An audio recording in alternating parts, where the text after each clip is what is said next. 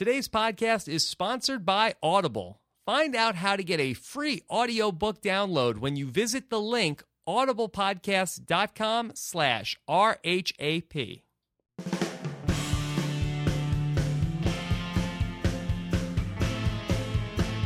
Coming to you live from my apartment, it's Rob Has a Podcast. And now, here's the guy who says, if this isn't the best podcast you listen to today, I'm gonna eat this rock.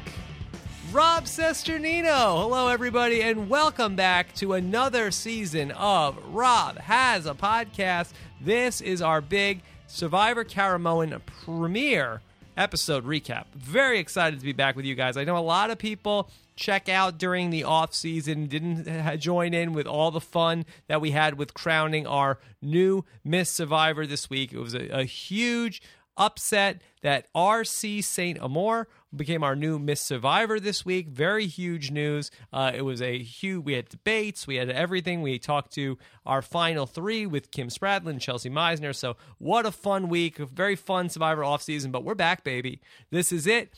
We won a podcast award during the Survivor offseason for the best entertainment podcast of 2012, and we thank you guys very much. So lots of big things coming up. Very exciting new season of Survivor to get it kicked off underway here today. So in this show, here's what we're going to do. We got so much, this is going to be a jam-packed show. We're going to talk to a 3-time Survivor player who's played with many of the favorites that you see on the show. He has played with 3 of the 9 remaining favorites. That is right. Coach is going to be joining us on the podcast today. I have a good interview for you lined up with Coach. Then we're going to check in with Nicole Cesternino is going to join us, and we are going to talk about all of the drama going on between the survivors that are fighting on social media. We got a big update segment for you guys. And then later at the end of the show, I'm also going to talk to you. I have a new theory about who is the worst Survivor player of all time. That's coming up in the voicemail segment at the end of the show. So lots of stuff to get to, but it's already been a big Survivor week here. We have been doing our Survivor Know-It-Alls live this season like we did last season, although we've been doing them on using the Google Hangouts to do them. They've been watching them live on robhasawebsite.com with Stephen Fishback. I'm really happy with how the Know-It-Alls are looking this season, and I think I invite you, if you have only listened to the Know-It-Alls on audio,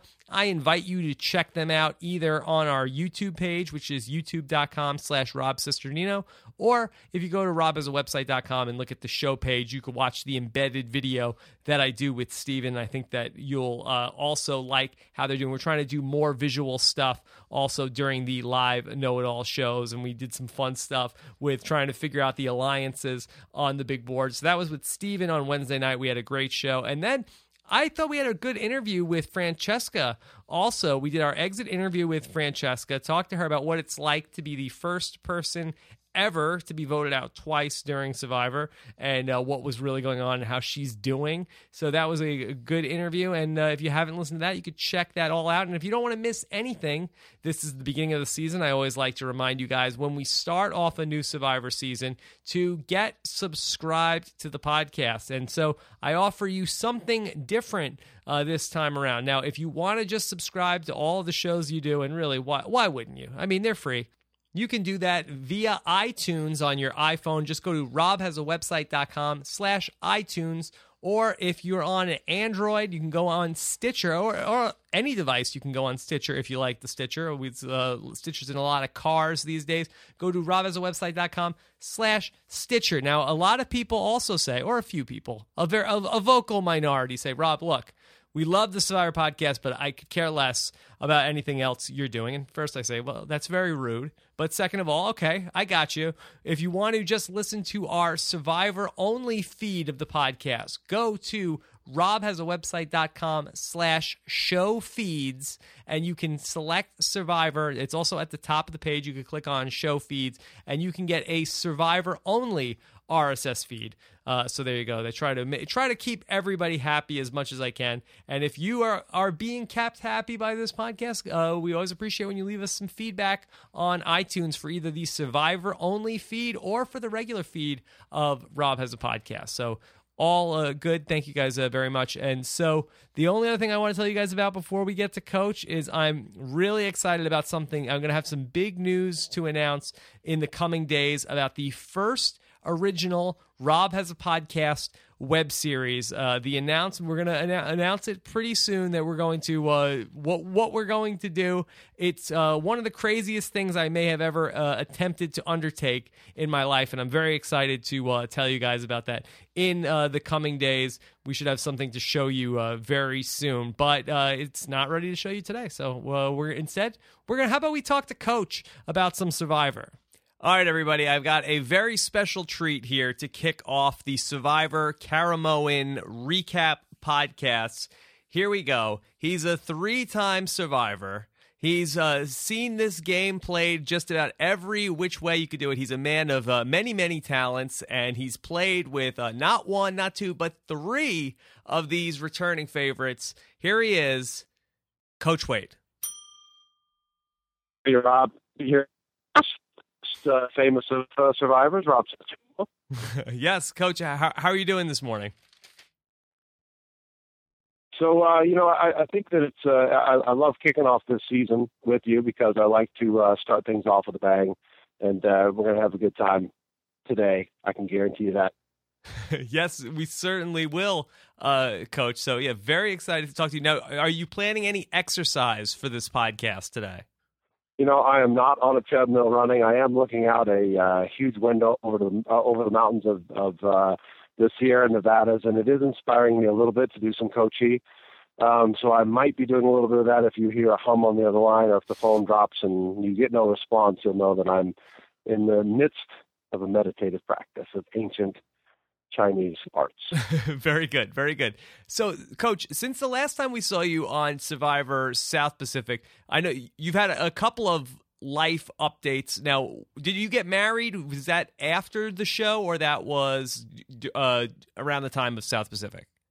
Yeah, so actually we have not had like a ceremony. We just simply we're gonna have an official wedding ceremony this summer. Okay, you got engaged. Yeah, No. Well, I mean, we went and just had like this private service, no honeymoon, nothing like that. Just really simple. We wanted to get married. Got married on New Year's Eve, but then we want to have a big wedding celebration this July. Oh, that's awesome! And you also have a new addition that you are a dad. That's exactly right. Yep. I've got a little boy. He's going to be 4 February 28th. So his birthday's coming up. He's awesome. Being a full-time dad and husband is something that I never really thought was going to happen. Yeah, your son is full. I thought you had a new baby. No. Oh, Coach, I'm sorry. That's okay. No worries. Coach, I'm blowing it already in the new season.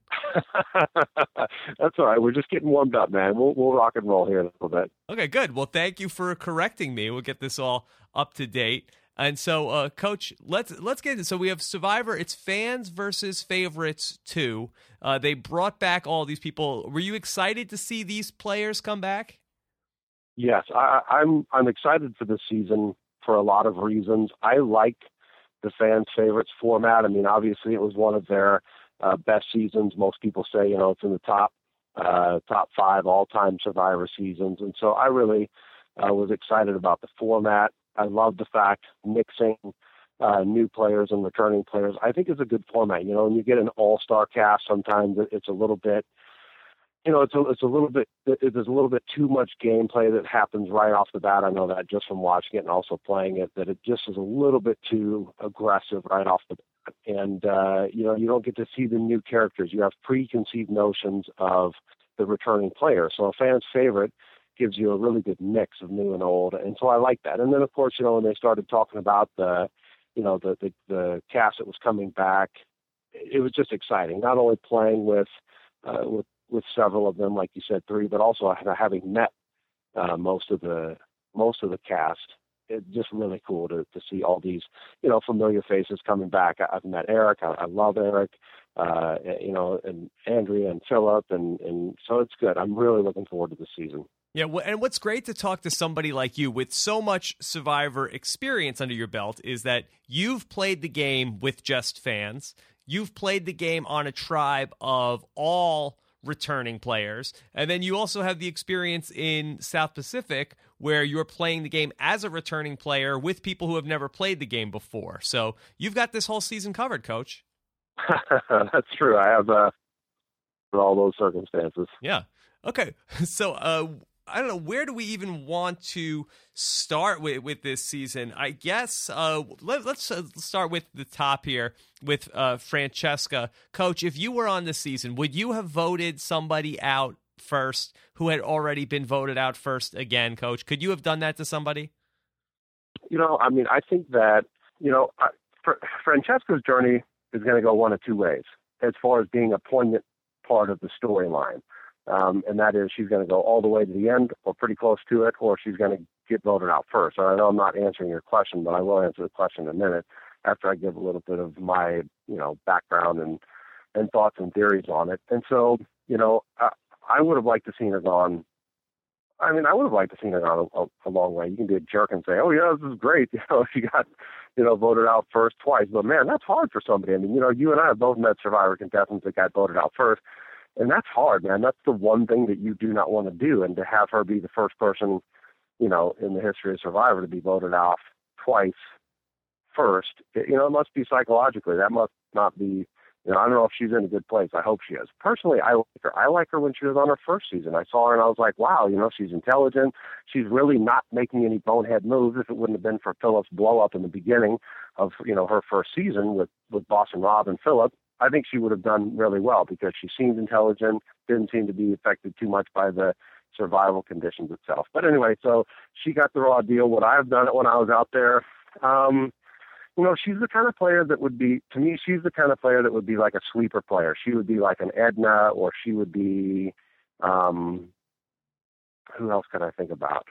Those players that are probably not going to be at the forefront, not going to be, calling the shots. And so she's a great player to take along and say, hey, you be loyal to me, I'm going to be loyal to you. She'll be fearful of being voted out the whole time. Mm-hmm. And so I think she would have been a good person to keep in your fold and to keep faithful and to be loyal to, for a certain time, not play the entire game with her. Maybe, I don't know. So yeah, I think it was unfortunate, but again, it's probably better that she got voted out first than to have her go and get voted out somewhere in the middle. Because then her story would have just been like, okay, she's just another player. At least now she has some notoriety of being the first person voted out twice on the first she time. Can own it. Yeah. But, Coach, should we be surprised? Wouldn't this be like if they brought you back and say, I know she didn't get voted out first, but let's say they brought back you on a season and they brought back Christine from Survivor South Pacific, somebody who, did not care for you. Well, maybe she did more so in real life, but on the show, it seemed like she did not want you around. She wanted to get rid of you, and you said, I got to get rid of her because she wants to get rid of me. If they brought you back on another season and they brought her back, just like Francesca and Philip, wouldn't you on the first vote say, hey, I got to get rid of this person who doesn't like me? Yes. And being put in those shoes, absolutely. All bets are off when you go head to head with somebody. And it's a pretty desperate situation out there. If you haven't played the game, you don't really understand what it's like to become a target. But it really, gets you paranoid to hear your name talked about, and you'll do anything to try to stick and claw your way in the game. Yeah. I got to ask you about these people that you played with, because two of them I think factored really to a big degree in what happened the other night. Because from what I was seeing, it looked like there were 4 people on one side, 4 people on another side, and it was Dawn and Cochran who looked to be the swing votes who ultimately voted with the Philip and Andrea and Malcolm and Corinne side, even though the Francesca side thought they were with them. And I was, I'm not shocked to see that from Cochran, but I've been saying I've been very shocked to see this kind of gameplay from Dawn. Were you as shocked as I was?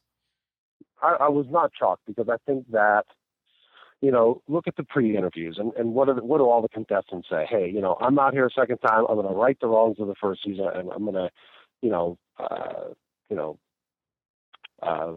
realize my mistakes and do better and go out there and actually win. In fact, the only person that didn't say that, which I thought was really cool and really refreshing, was Eric. Eric's like, that's why I really like Eric. Eric's just like, well, you know what? I'm going to go out there and just, play the game and play hard. And of course, now he's in the minority, which might say that he's not really a good Survivor player. But it was refreshing to see him say, hey, I'm going to go out here for the experience and just enjoy it. And so that was cool to see. I was not surprised with Dawn. I mean, Dawn, what you didn't see in our journey through Survivor 23 South Pacific is that the people that were on the out for so long, I mean, once Cochran flipped, it was like a pagong, just boom, boom, boom, boom, boom, even though there was some drama in the intermediary episodes. It really was a no-brainer. They were all going home, but they did a lot of scrambling. And again, like I said, when you think that you're on the chopping block or when you're out there so desperately trying to make it to the next round and so desperately trying to make it into the better alliance, you're going to do anything that you can to make that happen. And so it didn't surprise me about Dawn. I think that she's a good player. I think she's a good social player. She works hard, and I like her. If I would have started the game with Dawn in my last one, I think it would have been totally different.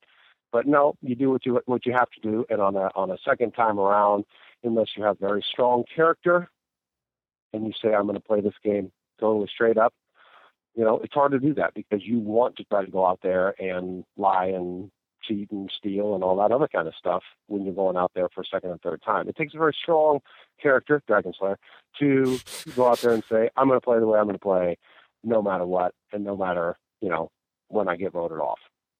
Yeah, I think Dawn could just be especially dangerous here along the way because her reputation is just, Dawn is the nicest person. Dawn's not going to screw me over. Dawn's not going to lie to me. But, thinking about it, there was the time when, her and Cochran and Jim Rice and whoever else was there, they did, vote out Elise. They blindsided her and didn't tell Ozzy what was going on. So she does have that capability to be able to do that, but that's just not how we perceive Dawn, and we just say, Dawn's not going to lie to me. You bring up a good point, and it shows why you are big time, Rob, and Thank why you, Coach. You are so popular and well liked, and because you're a student of the game. I totally forgot about that, and I'm sure most people that are out there playing totally forgot about that as well, because she ended. You don't think about where they start. You think about how they end, and because she ended kind of as the martyr, and she was really skinny, and she was sick, and she just kind of got voted out, and it was very sad. That's what we remember, but you're absolutely right. In the beginning, she was out there wheeling and dealing and scheming just like the rest of them. Mm-hmm. Coach, is it unfair for Dawn and Cochran to both be back? I mean, they were allies in their first game. There's nobody else here. I mean, other than you could say Philip and Andrea, but they weren't ever true allies. I mean, maybe they did have a relationship, and we could talk about whether that's fair or not too. But I mean, it seems like Dawn and Cochran, they were both on Savai'i to start with. They were close throughout the whole game, other than when Cochran made the move that Dawn didn't ultimately agree with, but even though she knew about it ahead of time. I mean, it does seem like they are a twosome to start. Is it fair? Is it not fair? I mean, is it fair for Francesca to be paired out there with Philip? I mean, the game of Survivor is not fair. Mm-hmm. And I played, in Heroes Villains, I played with Tyson. Yeah. And we were, of course, on the same tribe, very smart, alliance-wise. And I thought, it certainly didn't do us any good, for us to get voted out when we got voted out. And so it didn't really work as an advantage or a disadvantage. I think you could play the argument for both. It could be an advantage because, of course, they've played together and they have strategized together. So they come in with a built-in alliance. But at the same time, it's like when you see two people sleeping together that are, having a showmance, you immediately want to target those people because you know that they are together and you know that they're in an alliance. And you always want to target the two people that you think are in an alliance. You just don't usually know it until it's too late when you're out there, unless it's a showman. So I think it could be looked at as an advantage or a disadvantage. Coach, are you saying that you had a showmance with Tyson? I've always loved Tyson. I've always been in love with him. That's no question about that. He is awesome. Not necessarily a showmance, but it certainly was a romance, just like with Boston Rob. I mean, man, as Heroes and Villains, I was in heaven because I had, Jerry was there, and then, Boston Rob and Tyson were there, and I was like in heaven until I got voted out. Mm-hmm. Yeah. Well, we'll have a lot to talk about with Boston Rob when we get to Phillip and the BR rules and how many of those you picked up. But let's jump to Cochran here a little bit. What have you made of Cochran's performance here? Do you feel like Cochran has taken his game up a level from the time that you played with him? My biggest fear with Cochran is that he would go out there and he would be the oddball, that he wouldn't be able to do well in challenges, and that he would get voted off pretty quick. Also, if they say, well, he's coming in as a flipper, we don't want to flip him around. And so that was my biggest fear, is that he would be on the bottom in the beginning and he wouldn't be able to come out of it. And I think, he was a little bit on the bottom for, maybe half a day or a day, sunburn and awkward and that kind of stuff. But he's smart, and, he's not going to be played a fool twice. So I'm happy to see that he's not on the bottom and that he's out there really using his mind, because I get it. When you're out there, it was kind of like that with me and Boston Rob. I mean, Boston Rob had so much time before he had played last till this time. And at that time, nobody had been back 3 times. So we didn't know, just who was going to be on that, Heroes, Villains. There was kind of like this unwritten rule in our minds that, for an all-star, you would only have somebody that had played once. We didn't know if they were going to come back 3 times. It's stupid, but it was kind of like in our mind. And so, to see Boston Rob out there, it was like, holy cow. And you do kind of lose your mind a little bit and your senses because you're just so starstruck. So I can imagine that was, a little bit of what was going on with Cochran when he was out there, just starstruck with the game itself, maybe starstruck a little bit with me, not patting myself on the back, but maybe that's why he did flip in the merge, because Ozzy was treating him like crap, and I had a warm hug and blanket and place for him in the shelter, and let's play this game together. So I think that he had a little bit of that his first time. That's gone. He's there to play, and I'm looking forward to see what kind of strategies he comes up with. Hopefully he doesn't get tripped up by trying to be too aggressive, because we've seen that. We've seen people do that, to go out there and say, oh, I'm going to be so aggressive and I'm going to have so many alliances and I'm going to, play so hardcore, and then they end up getting voted out. So that's never a good thing. I just hope he doesn't get too aggressive, that he stays within himself. Whether it's strategic or not, do you think there's something to that? You just look at Cochran, and whether it's sunburn or whether people are bullying him, is there something about him that you just feel bad for him and that you want to try and help him, that you never look at him as somebody that we got to get rid of him? The only reason why you would look at him and say we've got to get rid of him is if you thought that he was a disability to your alliance or to your tribe to keep them strong and to have, the stronger player. That's obviously, one of the first rules of Survivor team strategy is to, get a good alliance. After you get a good alliance, then you keep strong people around to win challenges, to go numbers up in the merge. So if he's a liability for that, that's one thing where he would become a target. I think after the merge, if he can make it to the merge, people will be thinking about the flip. So I think that's going to be in their mind. So I don't know. I guess physically you look at him and you don't think that he's going to be a target. But then on the other hand, you look at history and you think, well, he probably should be a target. Yeah, very interesting to see what's going to, because they didn't even, Cochran, they didn't even mention him as, somebody who's going to hold them back in the challenges. They were lucky that he didn't have to do a big part of the challenge, but his right. feet have expanded to like twice their normal size. It's a miracle that he could even fit them in shoes right now. Sure. Yeah, that's true. And again, when I saw that, I thought could very well be, his demise. But again, he survived through it, and now, we'll see where he strategically puts himself in the next few challenges. Or you never know, he might surprise all of us, and he might be that guy, winning individual immunities if he makes it to the merge. You just never know. I know for me, when I went out there the first time and I watched myself on television, and I just thought, I trained totally wrong to go out there, and I just thought, wow, I really was bad in challenges. So that was one of the things that I made sure when I knew I was going on Heroes and Villains, Frog March and Colby in the very first few minutes of the season, that, I needed to go out there and pick up my game. And so I trained totally different. Maybe Cochran's done that. We don't know yet because of his walrus-sized feet. Hopefully the swelling will go down and he'll be able to persevere and get out there and show us that he's a man in challenges. So, Coach, you're saying that you think that Cochran's preparation for the season was wrong the first time, and you think that maybe he might have improved on his physical preparation the second time? If it's anything like me, the answer is yes. Yeah, I wonder. We'll have to hear from Cochran in a couple of months what his physical preparation was between the season. I'm sure it was probably, probably very impressive the whole way through. So, exactly. You talked about the wrestling Colby in that first challenge. Were you getting flashbacks to Heroes versus Villains to have a physical competition basically like a wrestling match to start the season? Because, Coach, I have to tell you, if I was ever brought back on Survivor, this would be my worst nightmare to go ahead and have basically a battle royal with other survivors who I'm sure would like to beat me up to start the game.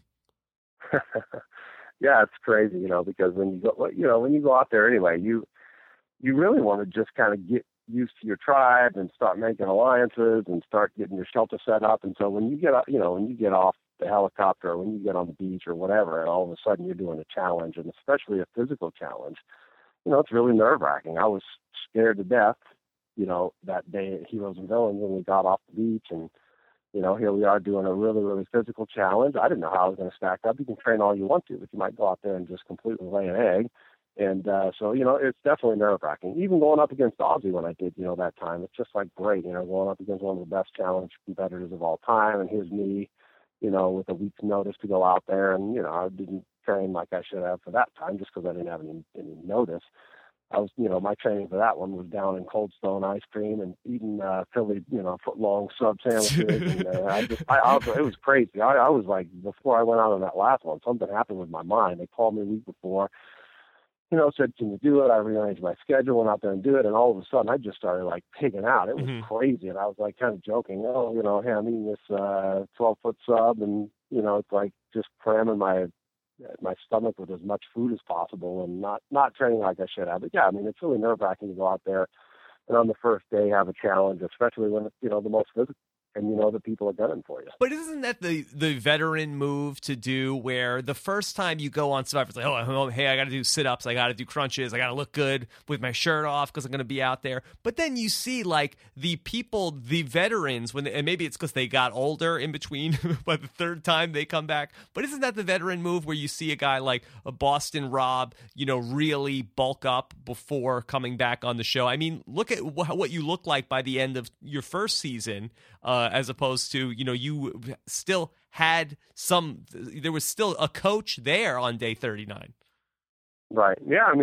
That's, I don't know about it being a veteran move. I think that, obviously you want to load up, before you go out there. If you've played it before, the punishment that your body's going to go through. But there's that other, very vain aspect of our personalities. It's like, well, I want to go out there and look really good. Just like you said, I want to go out there. And the first day I take off my shirt, the first time I played, it was like, yeah, I want to take off my shirt, and I want, for a few ladies in America to say, oh yeah, wow, look at that guy, he's kind of hot. The last couple of times I went out there, you're thinking, I don't want people to like take off my shirt and people to go, ooh, gross, something like that. And so it is there's that vain aspect of it. Oh yeah, when I saw myself on 23, I was like, what the hell's that tire around my midsection for, man? That's crazy. I was like, whoa, I've gained a few pounds there. Anyway, but, so I actually think it has more to do with the fact that when you go out there and you're in starvation mode, your metabolism doesn't know what it's doing. And when you play it multiple times, like right now, my metabolism is probably that of a 70-year-old man because, I eat food. My body says you're not going to have food tomorrow. My mind says you're not going to have food tomorrow. I want to pack it away, and so I have a tendency to overeat and, eat a lot of sweets and, that kind of stuff. So, I work out like crazy, so I don't get, too big. So I don't know, maybe it's a veteran move. Maybe, a person like Boston Rob, he doesn't need to go out there. What's going to impress us about Boston Rob? He's a great athlete. He's got a great, sharp mind. He's really good at puzzles. he's like the total package. He can use people and make them feel special. So, I mean, a guy like him, that's what we're going to be impressed with. He knows that he's not going to take off his shirt the first day, but he's going to be like, oh, yeah, Boston Bob, you hot, man. So he doesn't really have to worry about that. But I guarantee you that if somebody like Tyson went out there again, what's he going to do? He's going to go out there ripped, lean, and, ready for fighting action. And he wants that first day taking off his shirt for people to go, oh, snap. Same as Malcolm, same as other people like that. I think it just kind of goes with, what you want your perception to be when you go out there. And, if you're married and have kids, you probably don't give a rip as much as if you're single and trying to be that icon of beauty and Greek god and goddess type stature like Malcolm, I'm sure, when he went out there this last time, probably checked himself in the mirror maybe 50, 60 times a day, doing sit-ups and crunches and putting his hair just right. I get it. I'm not slamming him for that. Hey, all the ladies love him. It's in his head, and I think that that's now going to be a part of his MO. But well, anyway, for Malcolm, forget taking off his shirt. He's taking off his pants, too. Exactly. He definitely wants to be that sex symbol. And, hey, who can blame him? He's a good-looking guy, and I'm jealous that another long-haired guy's come out there. Yeah, I was going to say, Coach, I think you seem to have a thing for these long-haired guys between Eric and Malcolm and Tyson. This is the coach archetype. I guess so. I never thought it, but maybe I'm secretly trying to live vicariously through those guys and their endeavors and their physiques. Because, man, I'm 41 now. I'm like halfway through my life at least. Yeah. All right, so I want to talk to you a lot about Philip, because Philip is somebody that you have been compared to, and he has been compared to you, and vice versa. And so, we really thought you coming into your third season, into South Pacific, we had a little bit of you had a different reputation, I think. And tell me if you agree or disagree with what I'm saying. But the reputation of you coming into South Pacific is that, Coach, he's wacky. And he tells all these stories, and he gets on people's nerves sometimes, and he does all of these, he's going to do the Coach Chi and going to do a lot of, kooky stuff out there, which we saw a lot of in your first season and in Heroes versus Villains. But then come South Pacific, we didn't see as much of that stuff. And we saw a lot of kooky stuff from Philip the first time around, and we expected, okay, here comes more of the same, and we're expecting Philip to come into the game and play a similar game to what he played in his first time around. And it seems like we see an evolution to Philip, not unlike the evolution of Coach that we saw between Heroes versus Villains and South Pacific. Well, I will just, if you would rephrase the question, Your Honor, or possibly start your opening argument in a different vein, you do not compare Bach to Tchaikovsky, because Bach was the original. Tchaikovsky came 200 years later. You don't say that Plato certainly emulates Michelangelo, because Michelangelo came 700 years later. So you cannot compare Coach to Philip. You must compare Philip to Coach. Duly noted. I was the original. Now, that being said, Philip is an original. A lot of people said that he ripped off my shtick. If he did, imitation is the finest form of flattery. I love it if he ripped off my shtick. I think that I think that you will see crazy with Philip this year, because that's what all the promos are like. I don't think that he's crazy. I think that he's a very unique guy. I think that he's got an amazing character that he crafted that first time, and I would like to kind of see him stick with it. But I would imagine that, like most of us, he looks at that first time and says, well, I'm going to break out of the mold and come and do something different. And if that's what he does, more power to him. For me, I just did 3 different times, and we've talked about this before, but I did 3 different times, 3 totally different ways. I went out there and said, this is what I'm going to do, and I did it all 3 times, and I feel really fortunate to have done that when there's so many variables out there. You go out the first time and say, I want to be one of the biggest characters to ever be on Survivor, and you do that, and you craft your image, and then the next time you want to go out there and show people that you're a human being and that you're a sensitive guy, and well, I broke down out there and, was bawling like a baby, and I certainly showed that part probably a little bit too much. And then, the last time I said, well, I'm just going to be how I am in my everyday life, and I'm going to go out there and try to own the game and try to show the fans that, hey, I can actually play the game. So Philip is smart.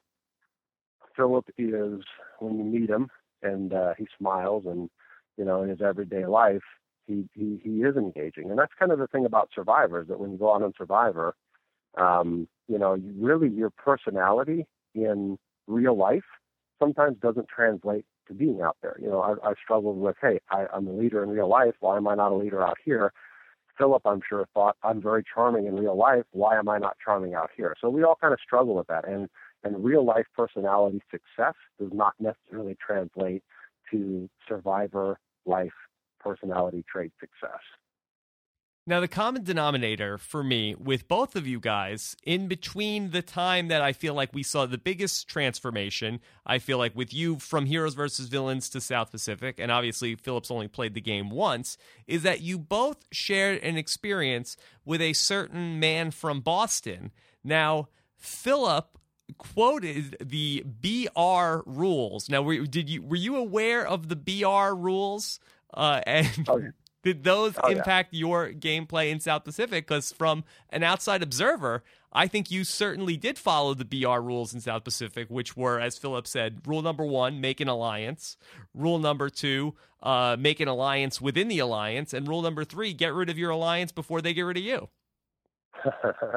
I wasn't really thinking about it in those terms, actually, but that's very smart, and that's great. That's a great play. The only thing that I was thinking about is that I was just thinking that, if you make an alliance of 5 and you stick to it, then it's going to be unbreakable. I was thinking more, actually, what influenced me on my season 23 was just my first experience, and just from, the first two. I mean, the first time I went out there, I made an alliance, but it wasn't very good. It wasn't very shaky because I was doing too much crazy stuff. And so I didn't instill that loyalty in that group of people. And when we got to the merge, numbers up, 6-3 at one point, we were eliminated all of ourselves, and the Timbira tribe was no longer at the end, and there was the 3 Jalapal that made it to the final 3. Is that right? No, I'm sorry. Aaron was one. But anyway, we had that shift, and so we lost our numbers edge. The second time I went in, I didn't make a fast alliance. I tried to play in the middle. With Jerry and I, we were kind of swing votes, and then that burned me in the end as well. So I guess my thought was, hey, I want to go out there and I want to get a 5, and I want to be loyal to that 5, and I want to preach to them every day that there's safety in this awareness of 5, and this is the people that we're going to go to the end with, and we're not going to deviate. As much as I wanted to keep talking and Edna around, I knew that if I did that, then everything that I had preached from day one, hey, make a final 5, make a 5, stick together, don't, turn on each other at any point in time. When we get to the final 5, then the gloves are off and we can do whatever we want to. And like Boston Rob said and Philip said, make an alliance within the alliance, which I had done quite well. And so I guess that, Boston Rob is one of the greatest players of all time. There's no question about that. I have an immense amount of respect for him and how he plays the game, and just him as an individual. And with Philip as well, I have respect for him. I have respect for his values of entertainment on TV. And, I think that when people saw Heroes and Villains and they saw me being really sensitive and not necessarily the coach of Token Jeans, I think people were disappointed a little bit. They want to see that. Do we want to see Russell come out there and be, hey, guys, you know what, I'm going to play with honor and integrity? No, we don't want to see that. We're brought back for a certain way. And that was one of the things with Boston Rob, even though twice he failed pretty miserably and didn't make it to the merge. To the jury or whatever, I'm pretty sure. And then the other 2 times he did really, really well. With him, it's going to be all or nothing. But he has not changed his game. It's always been the same kind of way to go out there. So I think from a fan's perspective, from a cast perspective, yeah, we want to change how we play and our image and everything else. From a fan's perspective, they just want to see the batshit crazy coach and batshit crazy Philip. The ownage of Boston Rob, the intelligence of Rob Sesternino, the physique of Tyson, the quirky, outcast mentality of Cochran, the martyrdom of Don. I mean, I could just go, you just throw me a name and I'll throw out a different way that they're perceived. Speaking of the different way people are perceived, did you notice any change, Coach, in your old friend Brandon Hance in the show this week, coming back a second time? Well, here's the thing. Brandon, it was funny because I was doing a search this morning, just looking at up stuff, survivor ratings and different things like that. And I saw this one article that said Jeff Probst says that Brandon Hance is mentally stable enough to go back on Survivor, something like that. Yes. And that was interesting because, anytime that somebody's out there saying, I am not a serial killer, Well, anyway, it was pretty crazy. I, I, I'm sorry, but I just, all right, so the tattoos, really interesting. He's I just feel like he's just such a great kid, and he's just got this inner conflict. I said it when I was out there, and I'm just really pulling for him. Okay. I mean, obviously, when he went out there the first time, I really appreciated playing with him. I appreciated his loyalty. I appreciated his absolute honesty. And, he's going out a second time and saying that he wants to change all that, and he wants to go out there and kind of throw that out the window, and more power to him. I feel like maybe he's gotten a little bit more unstable just because, the game does that to you. And when you go out there and you're made a fool of the first time, you say to yourself, I'm going to do whatever it takes to not be made that fool. And so it's going to be interesting to see what happens with him. Again, there's only a couple of ways that this storyline can go. And he can completely redeem himself and do something that his uncle Russell has never done, and that's go all the way to the end and win it. He's obviously not the first out, but that really wouldn't be his story either. Or he's going to just go absolute Looney Tunes out there. And that's really one of two ways that his story can go poignantly. Coach, tell me the truth. Should they have brought Brandon back? I definitely think that they should not have brought Brandon back yet, because they need a little bit of time. He needs a little bit of time, just to kind of like acclimate, back to society. And it's like he's gone so quickly on the heels of having filmed the last one that I'm sure that there's still stuff. I mean, we saw, Russell at the finale scowling at him, and, his family wasn't very proud of him and all that kind of stuff. And so, there's so much pressure from this family to be big time reality stars. And they are. There's no doubt about that. And the more that I'm removed from Russell's game, the more appreciation that I have for the way that he plays the game, and that he has played the game. I think he's a great player. I think he's a one-of-a-kind player. And so I just think that Brandon probably, that they should have waited on that. He has babies at home. I think he had a new child, and that's a very volatile situation. It's a very volatile situation for him, and I think that is going to either increase his stability drastically out there, although it doesn't look like it, or incredibly decrease his stability out there. Okay, now I'm glad you brought up Russell, because I want to talk about a situation that you were once in that is reminiscent of something that's going on this season. So you played on Heroes versus Villains, and you showed up on a tribe of 10 people, and they said, all right, coach, here's all your tribe mates, and here's this one guy that you've never seen before, but trust us, he was on the show last season, and he was good. So now this season, 10 returning players come back and they say to everybody, okay, here's your tribe. Oh, by the way, here's this one guy. He's new and he's going to be part of your tribe. Now, for you guys, I'm sure you were kicking yourself after the fact that you guys didn't want to get rid of Russell Hantz. It seems like that these new players are going down that same path. They don't want to get rid of Malcolm. Are they making a mistake? I would imagine that if I were ever to be asked to go out there again in any condition, I probably would say no. I've got a family now. I just don't, you never say never, but I would say no. But if I were out there and I saw somebody out there that had never been seen before, I would cite examples like Malcolm and Russell and tell the tribe, this is what we need to do, is just to vote off a newcomer. It's the easiest thing to do. It's the most logical thing to do. And I think that because it's the most logical thing to do, we don't do what's logical. We do what's illogical. So you're right. It's a very good point. The same things happen again.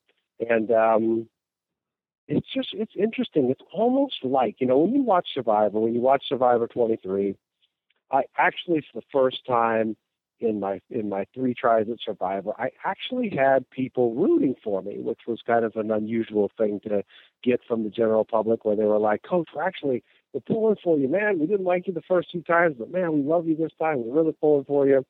And because I was the underdog, and that's just like it in life, Nobody wants to see somebody succeed all the time, and so people were really rooting for me. But then in the latter half of the season, where I had all the power and Ozzy was on the outs with redemption and blah blah blah, all of a sudden I became the bad guy again because I held all the cards. And so maybe that has something to do psychologically with survivors when they see that somebody's out there, doesn't know anybody, kind of quote unquote, not isolated, but maybe as far as alliances right off the bat, because nobody knows them, they're kind of the underdogs, and so then they secretly root for them and don't want to see them get voted off. I guess it's interesting. With Russell, we knew he was evil, out there, but for some reason there was some part of us that really wanted to think that he was genuine and wanted us to think that, yeah, he really did get a raw deal the last time around, and that's why he's a villain.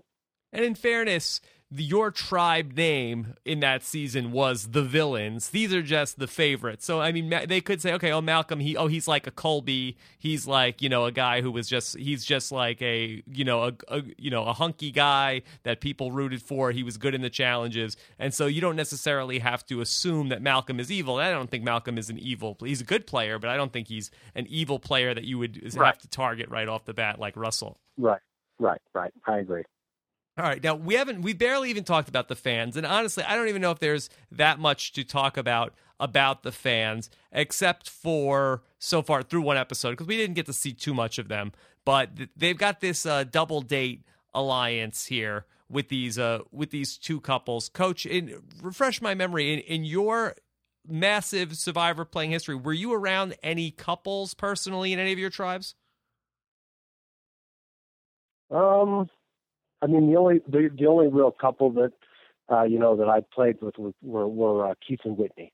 Yeah, and were they still together? On the other tribe. Okay, they were. And by the time you guys merged, was that then Keith got voted off first at the merge? Was that how that went? He did. So for 3 days played, and they were a couple. Yes. Okay. So, and Coach, did you that breaking news? Apparently, Keith and Whitney are engaged now. Are you serious? Yes. Man, I hope she doesn't go back on Survivor, because that would be the disaster of that. So let's hope that they don't ask her to come back. That would be Coach, great. Look at you. Yeah. So how bad of an idea? Now, okay, so you were around one showmance. It ended 3 days later. So is that your verdict? The showmance, the bad idea on Survivor? People are out there for different reasons, and there are people that are out there, when you're young and you're, wondering, hey, man, there's a lot of good-looking people that are out there on the show. Yeah. And so, there's always that possibility, I think, is that, young person, you're always looking, what if, right? Is my soulmate out there? Is always the question that you ask yourself until you find your soulmate. And so, it's like, it's not really a good idea, but how can you, I love Nietzsche, and one of my favorite quotes from him is, if I can even remember it, it is, there is always madness in love, but there is also reason in madness. I believe that's it. When I go out on Survivor, people think, wow, this guy, like, this philosopher, knows all these people. I just memorize 100 quotes before I go out there, different than the last time, and make myself sound like I'm halfway intelligent. So I think that that's a quote. If I were going out on another season, I would have it at the tip of my finger, and I would be able to throw it out at you, and you'd be like, wow, this guy really has studied philosophers. Yes. Anyway, yes. So there's reason in madness, but there's madness in love, something like that. And so, there's reason to it, but there's madness, and who's the judge of the affairs of the heart, right? I mean, it just happens, and it's hard to control. But what is really cool is that we've not seen, the problem with a single couple is that they are a target immediately. But if you have 2 couples, then you become 4, and it's very interesting. I think that we'll see more of the fans as it's developed. Of course, right now, it's like of course, we're going to, think about the favorites because we've seen them before. We're wondering how they're going to be. They're proven characters, right? I mean, in the fans versus favorite, in the early part, the fans are a little bit relegated, and we're focused on the favorites because you know them and they're a known quantity and they're good for airtime and they're going to get the sound bites and they're going to give the producers what they want for the storyline. And they don't know about the other ones, but as the other ones kind of progress and get their feet wet out there, the Dragon Slayer wasn't the Dragon Slayer episode 1. It took 9 episodes for that to happen. But you get comfortable. The producers say, ooh, I see this guy's a little bit eccentric, so we're going to push the boundaries of that eccentricity. And, of course, you're out there saying, oh, yeah, man, this is really cool. They love me. I mean, Dragon Slayer, well, of course. I mean, who wouldn't want to go by that nickname? Who wouldn't want to go out here and talk about warriors and, wizards and princesses? I mean, isn't that just normal? Because out here, the producers are telling you that it's normal. So we haven't seen that yet with the with the fans. And so as they get comfortable and as the producers see who is gold and who's not, then you're going to see their characters start to emerge. So, I mean, it's probably too early to really talk about them, but I do like the idea of 2 showmances going on at the same time and bonding together because it could be a strong pact that they have. Yeah, in the original fans versus favorites, you had the Parvati and James plus Ozzy and Amanda, and they were able to bring one more person over in Suri. I know we know a lot of people were on Twitter were making jokes about how the 4-person think they have a majority over the group of 10, and obviously they don't. But we'll see how it all plays out. But Coach, I know you've only got a certain amount of time, so I want to jump into some of these questions that came to us from our listeners on our Facebook fan page. If you haven't liked us yet on Facebook, you can go to facebook.com/Rob Has a Podcast. So, Coach, are you ready? I'm ready. All right, and then, Coach, you let me know when you're running out of time. Okay, here we go. Let's start to fire away. Here we go. Let's start with a quick one. Better nickname: Hercules or the intelligence attaché? Trevor Chong gives us that one. Intelligence attaché. That's a nickname has to be not more than 4 syllables. Yeah. And the intelligent attaché is 8. I've got to go with Hercules. It's a good one. The only reason why I said 4 syllables, can you guess, Rob, why I said that a nickname Dragon Slayer? Thank you. Next question, please. Yeah, I agree with you. I think Hercules better nickname for than intelligence attaché because I mean calling Cochran Hercules is like you have like a the 7-foot tall guy that you call tiny. It's right. You've gone against type as opposed to Phillips' nickname for Cochran, which is right on the nose. So I'll go Hercules is the better nickname. Okay. Matt Curran wants to know, Coach, who from this season needs to hold on to their butt cheeks to get started? That was your famous quote from the first episode of Survivor South Pacific. Francesca. Well, yes, she needs. It's too late. It's too late. She should have been holding on from the beginning. Yeah. Okay. How about this? This is from Kurt with a K. He wants to know, can you give any advice to castaways who might have to potentially deal with Brandon Hance in the future? Or if he makes the family challenge, those that will have to deal with Sean Hance coming to visit. All right, we'll take this one at a time. All right, so does somebody need to sit Brandon down and get the prayer circle going and give him the marching orders for what's going on in the game? Mm-hmm. You cannot, once a loose cannon has been lit, there's no way to snuff out that wick to keep it from happening. You can't sit in the face of a cannon and say, listen, I just want to rationalize with you for you not to go off. It's not going to happen. And so I don't really think that there's a way to rein in Brandon Hance. Can you tell him to, hey, just relax? Or if you start doing the religious part again, he's going to freak out because, that's kind of what burned him the first time. I don't know. I mean, I think that the only way at this point to manage Brandon would be to sit him down and just say, listen, man, you're one of the greatest players to ever play the game. And this time out here, you're going to prove that, and you're going to outdo Russell by 10 times. Yeah. It's your road to glory. You pave it. Let me help you pave it. And that's probably one way that you could manage him, because I think that's really important to him. But that's what you did, Coach. And he's almost like sort of like a troubled youth, and you come in and you tell Brandon, okay, Brandon, here's what's going on. Here's what the plan is. It doesn't look like anybody's doing that right now. And left to his own devices, as we saw in the preview, it looks like he's going to go bonkers. I don't know if Ice Cream Scooper Eric is going to be able to keep him under control. I mean, if somebody isn't, taking him under the wing and saying, hey, Brandon, here's what needs to happen, he will self-destruct. And so then the question becomes, who out there on that tribe is capable of managing him? I mean, who is capable of managing, quote unquote, I say managing, I don't want to insult him, because I think Philip is really brilliant in a lot of ways. But, his craziness, Boston Rob was able to handle that craziness. But how many other people could? Could Brandon be Philip's Philip? No. No, you can't throw, oil and water together and expect them to, feed off of each other. They're going to, so no, I don't think so. I think that there's not anybody on that tribe. Philip's dealing with his own issues. Okay. Hercules is scared shitless just to make it to the next, to the next day, and hopefully realize that, yes, he can get a hold of this game and he can control this game if he uses his mind. And I think he's starting to see that, but he's still, scared shitless, and he's not a leader. So he's not going to be able to collar Brandon and run with it.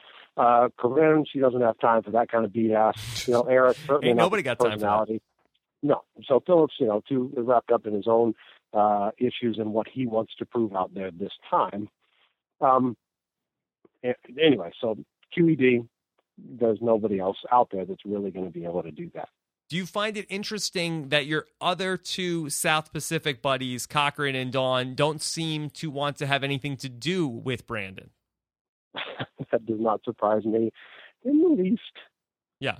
They were from the other tribe, to be fair, but Cochran and Brandon had a relationship on South Pacific. Sure. Whatever you say, man. I think that they don't want to touch that with a 10-foot pole. I think, because you got to be very careful who you're with out there and who you want to handle, because it could easily blow up in your face. So I think they're just keeping him at arm's length. That's what I would say. Okay, this question is from Eric Uxelanin.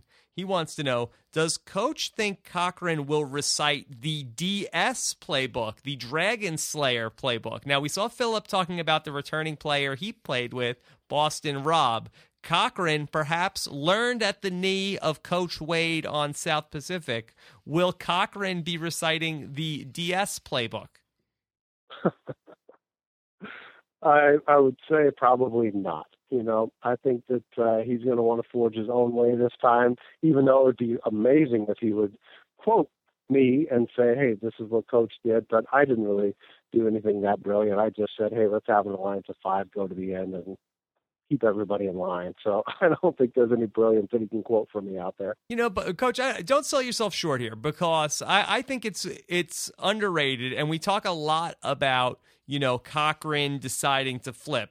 But that episode I watched where you talked to Cochran about getting him to flip, that whole monologue you have about, would you draw a line in the sand, and that whole thing was pretty amazing. Probably one of the best sales speeches I think I've ever heard on Survivor. So that was a tremendous job you did right there, Coach. I appreciate that. It's just been so long ago that happened that it seems as if the glory fades into the distance as soon as the next cast is cast, and the legends like Boston Rob and all those other great players, I'll just never quite measure up to them. Coach, you played after Boston Rob. No, I know that actually, and I say that, but I actually don't think very many people could have done what I did coming in, but it wasn't recognized, and I didn't win, so second place is for losers. Huh. What can I say?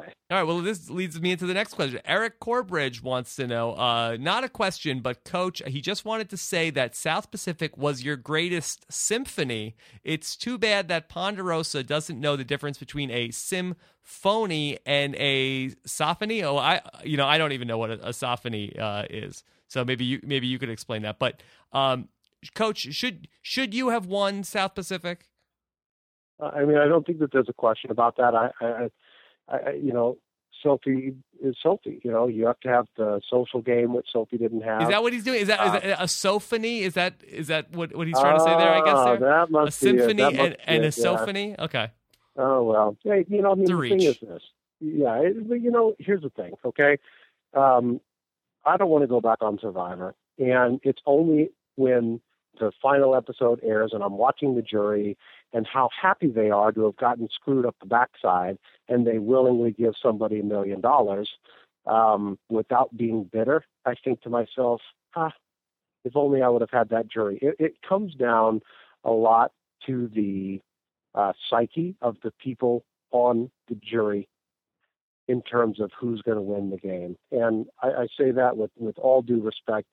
Boston Rob's jury, they were like, okay, people are complaining, honor, integrity, et cetera, et cetera. And I wish I hadn't used those words the last 3 weeks I was out there either. But, it's like, that's me. That's how I did play. I tried to play as honorably as possible. And, but the jury gets better. Or they just are like, hey, you know what? We got duped, and we're going to give this guy $1 million. Boston Rob had a great jury. The season after that was mine, bitter jury. I mean, think about it. I've got a dope dealer, Jim, right? I mean, he's a dope dealer. I think he has a license, to be fair. No, hold on a second, man. You don't stop me, man. I'm already go for it. Go for it. All right, you go. Some golden eggs. Keith and Whitney, adulterers, and whatever. I mean, that's like, okay, so let's discount them. You've got Ozzy, who's a great waiter. I think he's very skilled at what he does, putting together card tricks and that kind of stuff. He's awesome at that. And he's a total narcissistic, et cetera, et cetera. Brandon, totally loopy. As we will see, the lack of his mental stability on this one here. Dawn was sick and checked out, and she barely even asked a question at Tribal. So if you look at those members of the jury, how am I going to win? How in the world am I going to be able to convince that kind of a jury as to why I should get $1 million? It's not going to happen. Then you watch the jury after me, not bitter, going to vote, do the right thing. And so, you see that enough times and you say to yourself, well, the bitterness of the jury with the last couple of people voted out, that kind of permeates the entire way that the jury's going to vote. So do I think I should have won? Well, of course. But if you ask Sophie, should she have won? She would have said yes. And if you ask Albert, should he have won? He would have said yes. And like any good survivor out there, they're going to say, I should have won. Mm-hmm. So, I played the best game. I played from start to finish the best game. And it just wasn't in the cards. So that means that the accomplishments that I had out there are decreased and lessened. And when somebody out there keeping far between says, hey, you played a great game in season 23, you flipped Cochran, that was a great episode, da-da-da-da-da. Yeah, it was, but, can't dwell on those things. Got to dwell on the future. Dwell on the future. Coach, I think you had a no-win situation in that spot there because, you had all these people that you could have gone to the end with, and I understand why you did what you did, because you got Ozzy coming like a freight train coming back from Redemption Island, and you want to keep Sophie and Albert around because you feel like, hey, I gotta, keep, somebody's got to beat Ozzy, and I have a better chance that somebody's going to beat Ozzy in that last immunity. Because if Ozzy gets to the end, you got all those Savaii people on the jury, and they're going to vote. They're going to vote for you. But at the same time, then you get rid of Ozzy, but then the jury has other people that they possibly could vote for, as opposed to when Boston Rob took Philip and Natalie to the end. Nobody could have even written any of their names down because that there was no way they could have given any of them the money and been. Anybody looked at them with a straight face ever again. So it was tough. It was a tough spot for you, Coach. Yeah. No, that's true. That's true. Okay, so how about this? Chris Madison wants to know, Coach, as something of a philosophy student yourself, as you mentioned, what did you make of Philip comparing himself to Machiavelli during the show when he was talking about getting rid of Francesca? Now, Coach, I know you gotta be annoyed. Now Philip is quoting philosophers on the show. All right, so he is stealing my shtick. Let's just face it, okay? It's just the gloves are off, Philip. I forgot about that. That's it, Philip. The gloves are off. Stop ripping me off. So anyway, that's funny. Hey, again, imitating is the finest form of flattery. So thanks, Philip. I appreciate you wanting to go out there and emulate what I've carved in the ways of path before you. So let's do one more question, and then I gotta go. Okay. So how about let me go with I'll go with a serious one. Mark O'Callaghan Jr. wants to know, do you think it's easier for a returning player to go on a season where it's only 2 or 3 returning players, or a season like All-Stars or Fans versus Favorites where you are with all other returning players? Yeah, without a question.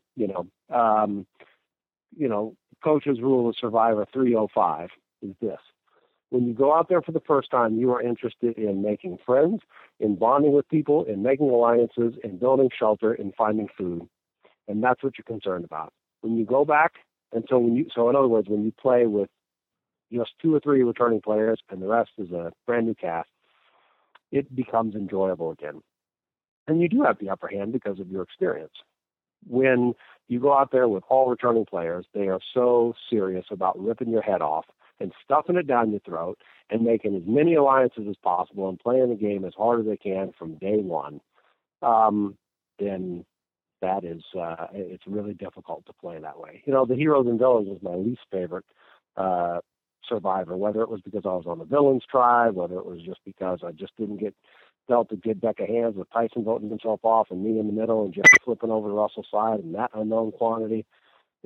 Whether it was that or just because people just really didn't care about making true friendships out there, it was not one of my favorite seasons. All right, here it's Coach Wade. Philip isn't the only one with a book out. If you want to check out some of Coach's adventures in Coach's book, No Turning Back, you can get that book on Amazon. Go to the link, robasawebsite.com/Dragonslayer. How about that, Coach? I love it. Yeah. Whose book is better, yours or Philip's book?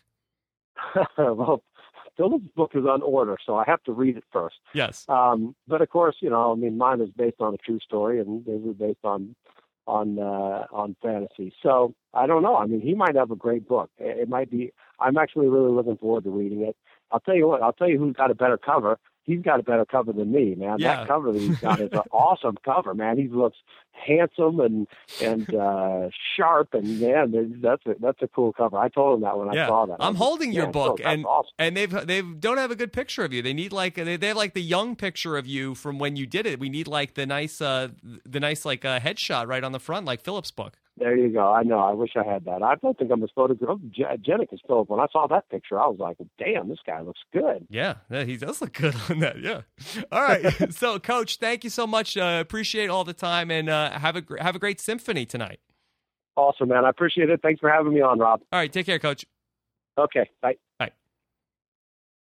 All right, everybody. There you have it. That was Coach Wade, the author of No Turning Back and the 3-time Survivor player. And speaking of Philip's book, if you want to check out Philip's new novel, that's also available on Amazon. You can go ahead and read The Specialist, The Costa Rica Job, and you can get that also on Amazon if you go to our link, robhasawebsite.com/specialist. So now for you guys, we have a special treat. We're being joined here by the First Lady of Podcasting. You've been asking for her. Here she is. It's Nicole Sesternino. Nicole, how are you? Hello, everybody.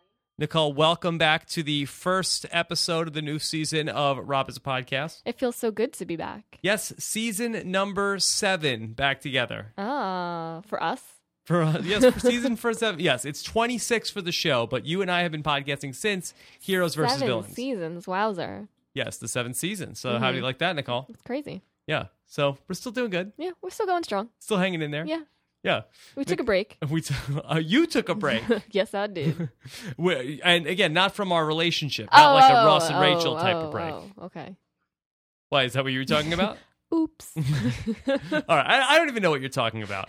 What I do know about is this podcast is sponsored by our friends over at Audible, who have been great friends of Rob as a Podcast over the last couple of months. And I love audiobooks.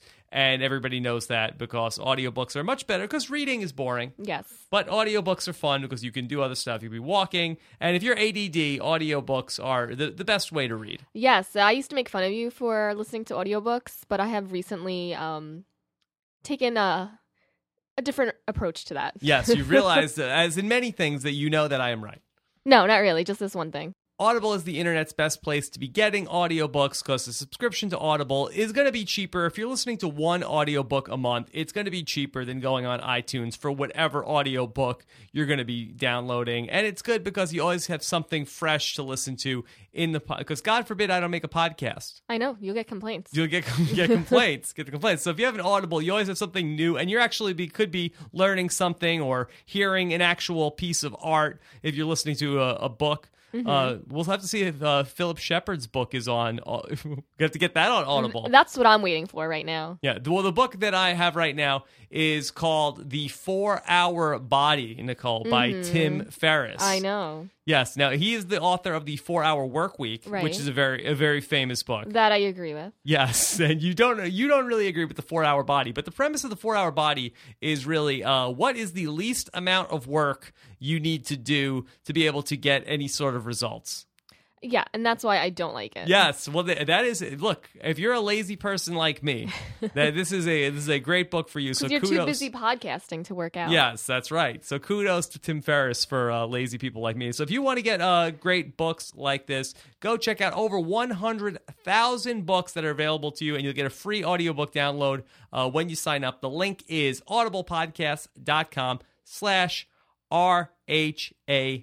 Is the Coach book on Audible? I don't think so. I don't think Coach's book is on Audible yet, or Jeff Probst. Yes. Jeff Probst's book, Stranded. So I think you have to get like a certain number of. If you look at it on Amazon, it says, "Would you like to have this book on Audible?" So you can request for them to do. Oh, I see. Yeah, they're sort of tied in together, Audible and Amazon. Oh, that's cool.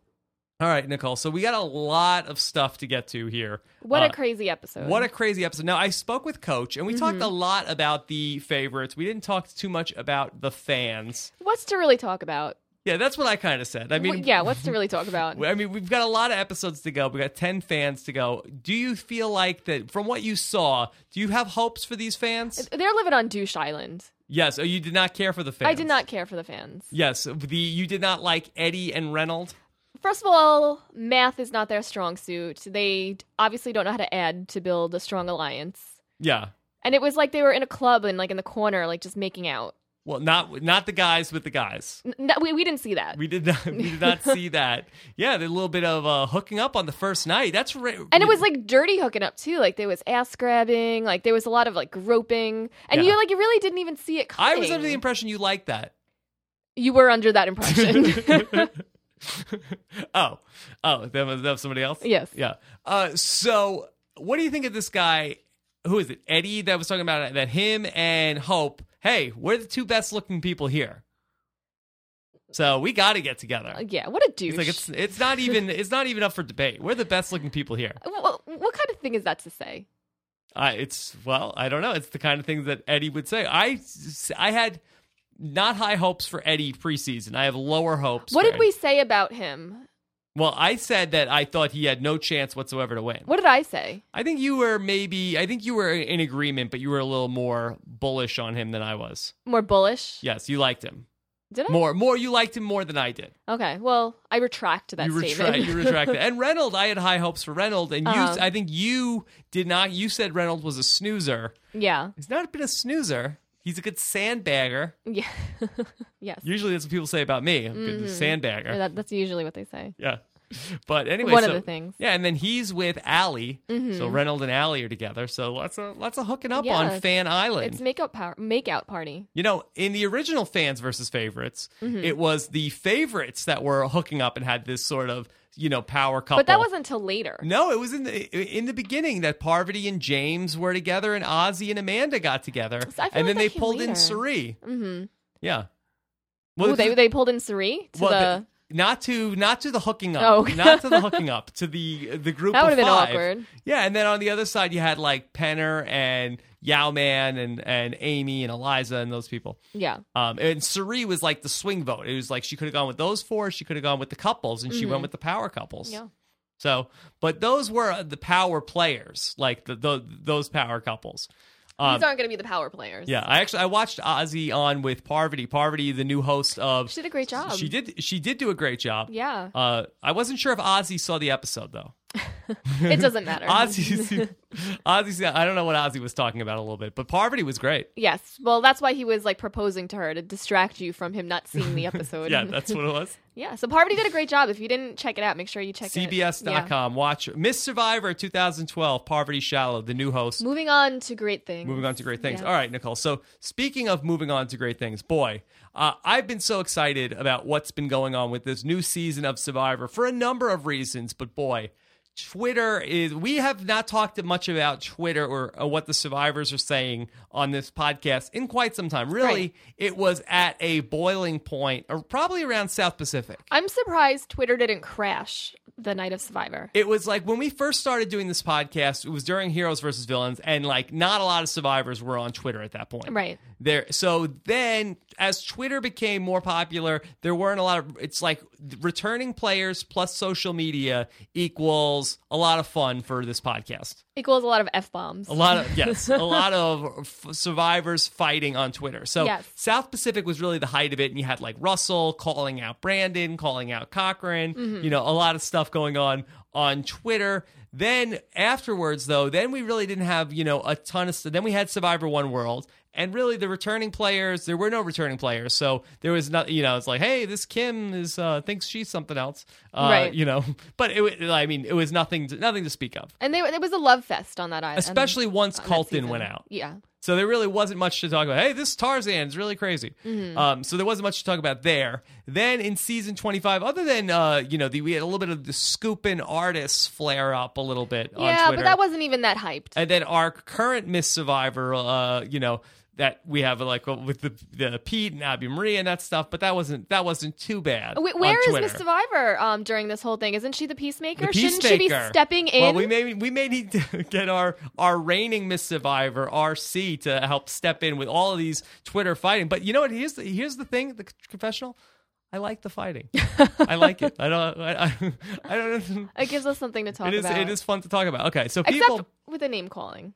Yes. Okay. So we're going to get to. So a lot of people say, hey, look, Rob, you're the only survivor that I follow on Twitter because I know you are not going to tweet spoilers. Right. And that is true. On my honor, no spoilers. Now I will. You don't even know spoilers. I don't know spoilers, and I certainly wouldn't tweet them. But okay. But let me put the one asterisk, okay? Because I got some S from people the other day. Oh, really? Yeah, I did. Shocker, you got some S. Yes, I get a lot. I'd say probably.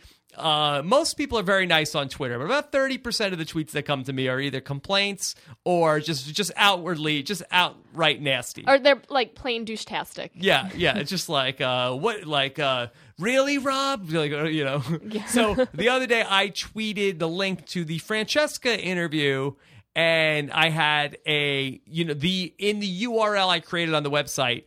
I get rusty in between seasons. I forget the right way I'm supposed to do it. And normally I name the file, again, this is super boring stuff, but usually the file name if you go to it's robhasawebsite.com/the season, and then the person that gets voted out, and Twitter shortens the name. But I put it the wrong order. And so if you looked at my tweet, it was robhasawebsite.com/Francesca Hoji Survivor or whatever interview. So you could see Francesca's name in the URL, and I started getting tweets from people.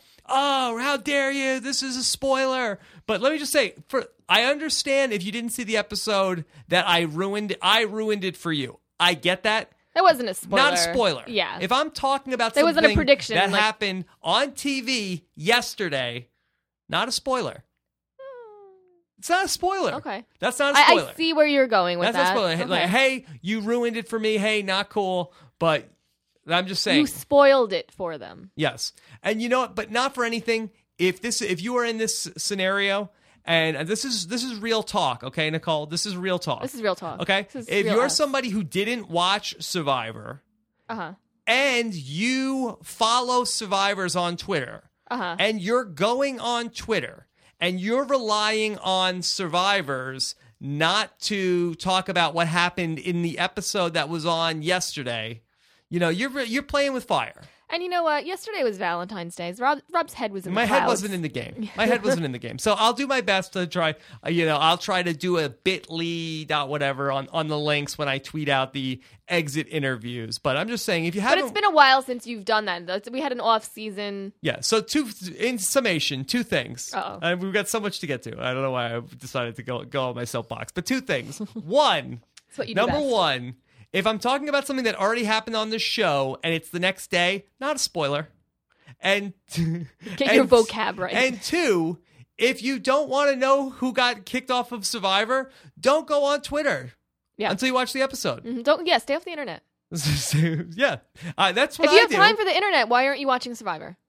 Well, yeah. Okay, so those are the two things with that. Okay, so just to explain my thoughts on that. All right, so Nicole, we had a lot going on here this week so a lot of this, and I talked about this with Francesca a little bit. Mm-hmm. So there a lot of animosity coming towards Andrea. Don't call me Baliki. Andrea Belke caught a lot of heat on Twitter. Yeah. Anyway, so what I was saying was that a lot of people, they don't follow other survivors on Twitter because they don't want them to spoil anything. Right. And so they had asked, I had talked about basically the last 24 hours on Twitter were really crazy.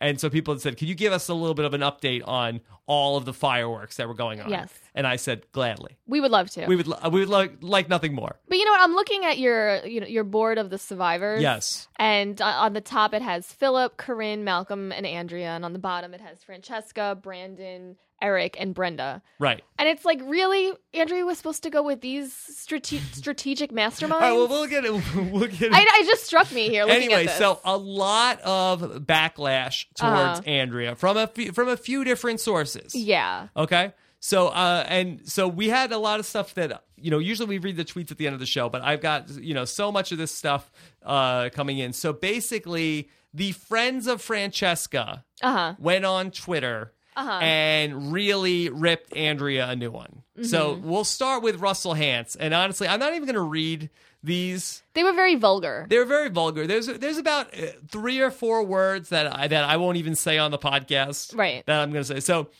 And I'm all for it. Look, I'm all for the drama. A little war here and there, yeah. I love seeing the survivors rip each other on Twitter, but I gotta call Russell out here. Yeah. Because I think Russell's hilarious. We love Russell on and the podcast. I love Russell's tweets, but I thought he was over the line. It was over the line with Andrea. Yeah. With Andrea. Especially because the words he was using, like there was no reason to call her that. Yeah. There was no reason. But the funny thing is, it's like if she did this to Brandon, I don't think he'd be this mad. He would be like, "Yeah, Andrea's the best." Yeah, no, but he did seem to be pro Brandon on Twitter. Let me see if I have any that I could read. Please, Andrea, WTF? Tell me, did that help you? You stupid. Another word. You're such a follower. You can never win this game. You stupid B word. Like. Really, like that's too far, far, and that wasn't even that bad of a tweet. Yeah, just for the people that weren't on this season, like relax, just take a chill pill. Like guys, it's just a game. You weren't on. Well, it's just a game that you weren't playing. Save that for the people who were in the game. Yeah. Like if Francesca was on Twitter, like, hey, you know what, you're Andrea, you're a stupid, you know what, or whatever. Then we'd say, okay, you know what, Francesca, it's just a game. Right. But to the people who weren't even in the game. Yeah, like really, it's not real life. It's not real life, but we love it. Keep it coming. So we love it. We encourage without the name calling. Yeah, So anyway, but Andrea did take the high road. She just she tweeted with her head up and just did her thing. Yes. Russell also going after Malcolm on Twitter. He said, by the way, the B word, Malcolm sucks, did nothing, but I get it, dude. Not everyone can do that. I'm not sure exactly. Some of these are out of context, but you get the saying. So Russell is all over Andrea on Twitter. And Malcolm. And a lot of people.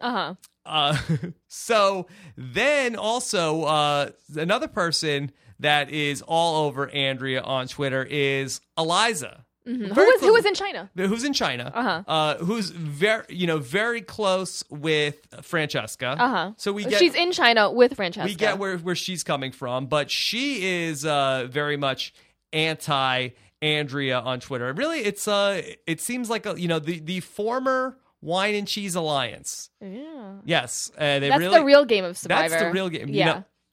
And Nicole, at some point, if we can ever get fun, I'd like to make a documentary called "The Rise and Fall of the Wine and Cheese Alliance." And one day we'll get all the real stories. Did she bring the wrong cheese to the party? I don't know what happened. But we'll see. All I can think of is that at one of those wine and cheese parties that they used to have in New York, that somebody raised a glass and said, "Hey, if any of us are ever on Survivor together, it's us to the end. It's wine and cheese or die." and Andrea broke the blood pact, it looks like. Well, yeah, you can't break the blood pact. Yeah.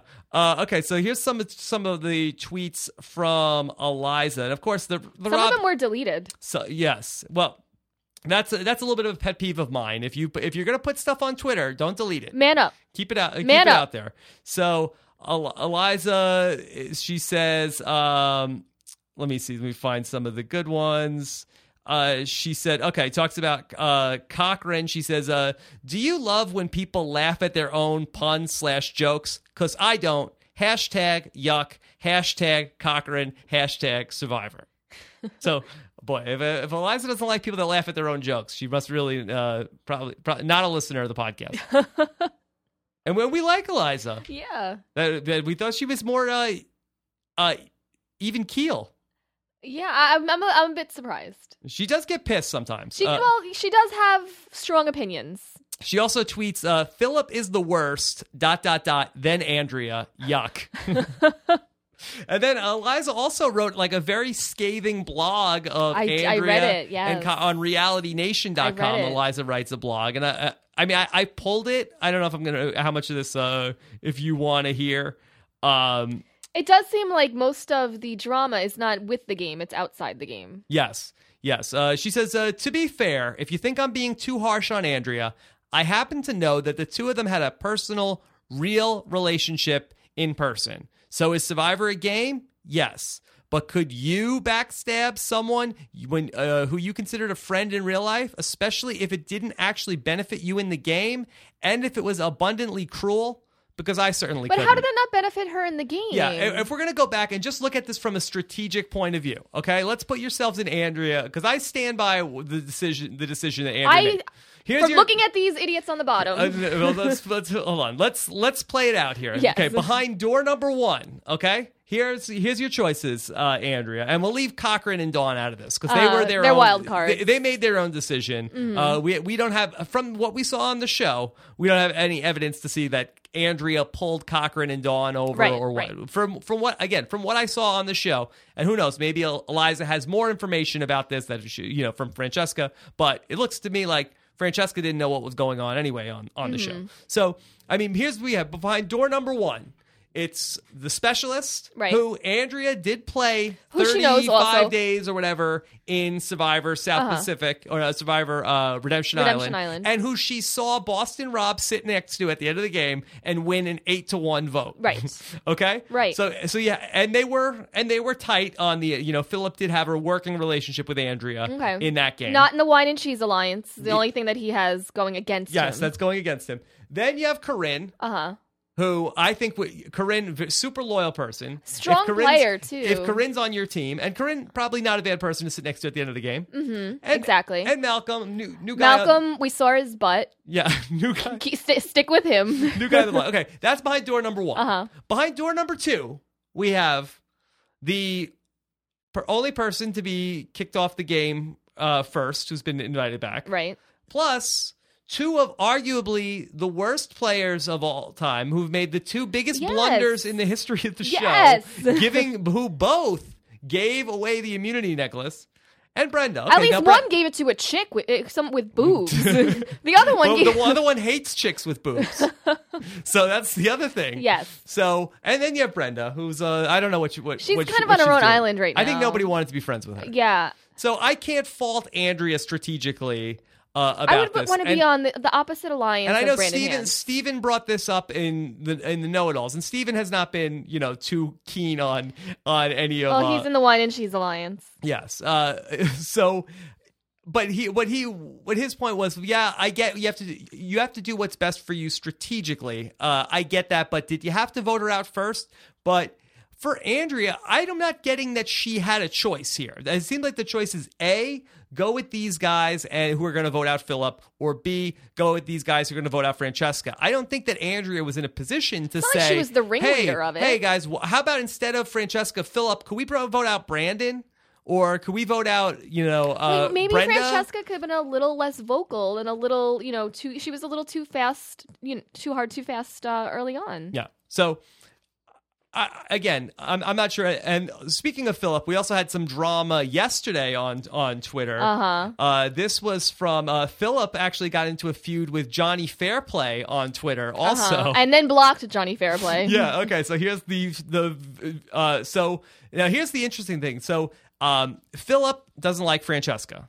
Russell Hantz loves Francesca. Mm-hmm. Yet Philip likes Russell Hantz. It's a very tricky triangle here. Uh-huh. Okay, so there's like some contests online of who's the greatest reality villain of all time. And there's like 30 names. Basically every single villain from every single show is nominated. So I think only the survivors care.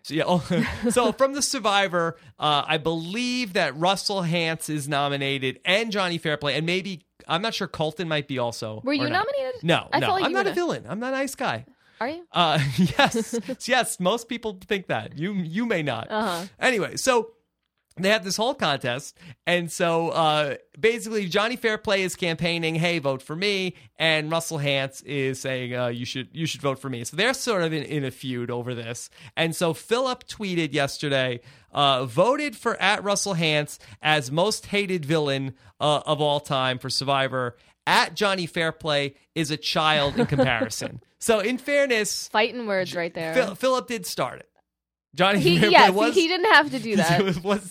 Did seem to be minding his own business, which Johnny Fairplay responded, "Hi, @Philip Shepard TV. Just wanted to say you are a moron, you are a joke, and most of all, you are crazy."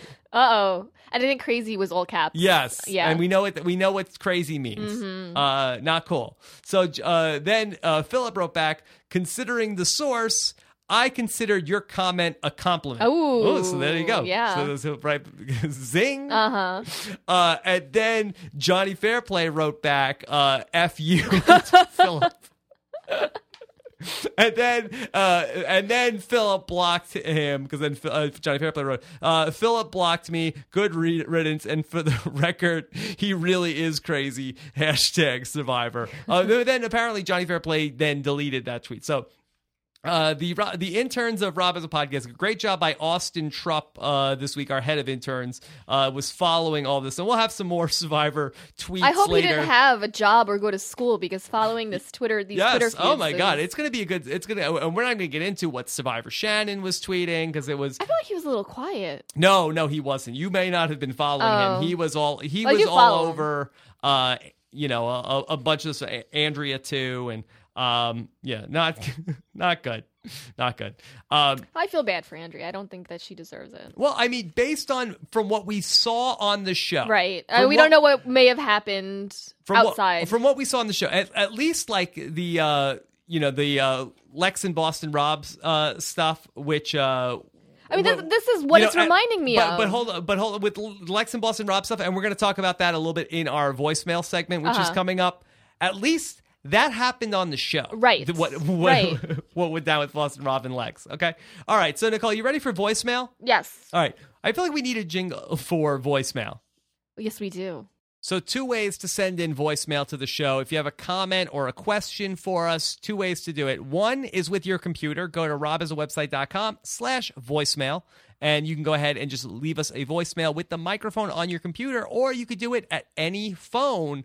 We just added a phone number hotline, and that number is 1-323-282-RHAP. That number again, 323-282-RHAP. Save it in your phone. Go ahead and anytime you save think it on your of- contact list. Yeah, you think of something funny you have to say, or you watch the episode. I mean, then you don't have to go and look it up. Just save it. Did you get any inappropriate voicemails? Not yet. Oh. Not yet. Now you will. Well, now we will. Thank you, Nicole.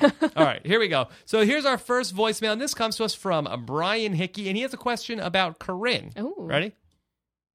Hey Rob, Brian Hickey here. Really pumped to have Survivor back and to have you back on the podcast. My question's about Corinne.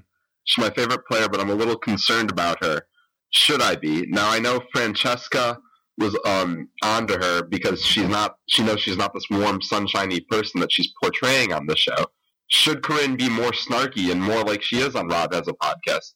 How we love her, and not the warm, sunshiny person that we see at the beginning of Gabon and at this season, where she's being nice. We want to see more mean Corinne. Thanks a lot, Rob. Can't wait to hear the rest of the show. All right. So Nicole, is Corinne being too nice? Well, it's funny because Corinne actually tweeted about this, and she said that she did have snarky comments and that you need to take it up with the editors. Oh. Yeah. So it's Corinne's story is the problem. Maybe we're going to see a different Corinne story. Maybe. Is it a Corinne? It can't be a redemption story because they would have to make her be mean to be redeemed. Right. But it seems like a waste if you're going to bring Corinne back. I don't think Corinne is doing Use her anything. for what she's good at. Use her for what she's good at. I guess she didn't factor into the story. Right. Or, the other problem with Corinne, she may not have had anything that was decent to put in the 8 o'clock hour. Like if this was like on at 10 o'clock at night or on cable, Corinne may have had much more lines on the show. But it's a family show. Right. So I don't know if Corinne had, I don't know if Corinne works clean is the question. That's maybe. She's more of a sort of like a dirty insult. She's more of a Sarah Silverman. Okay, but Gabon was on at the same time, and we still got snarky Corinne. Yeah, that's true. Yeah. That's true. Maybe she's gotten more vulgar.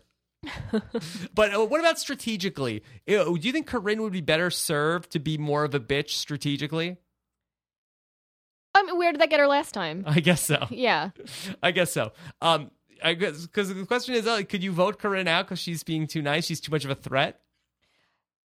I think that people are just onto her. Okay, so you're saying it's just one episode. Let's see how it goes. Let's see how it goes, yeah. Let's see how it goes. Okay, all right, here we go. This next one is from Matt Forsyth, one of our former Big Brother correspondents.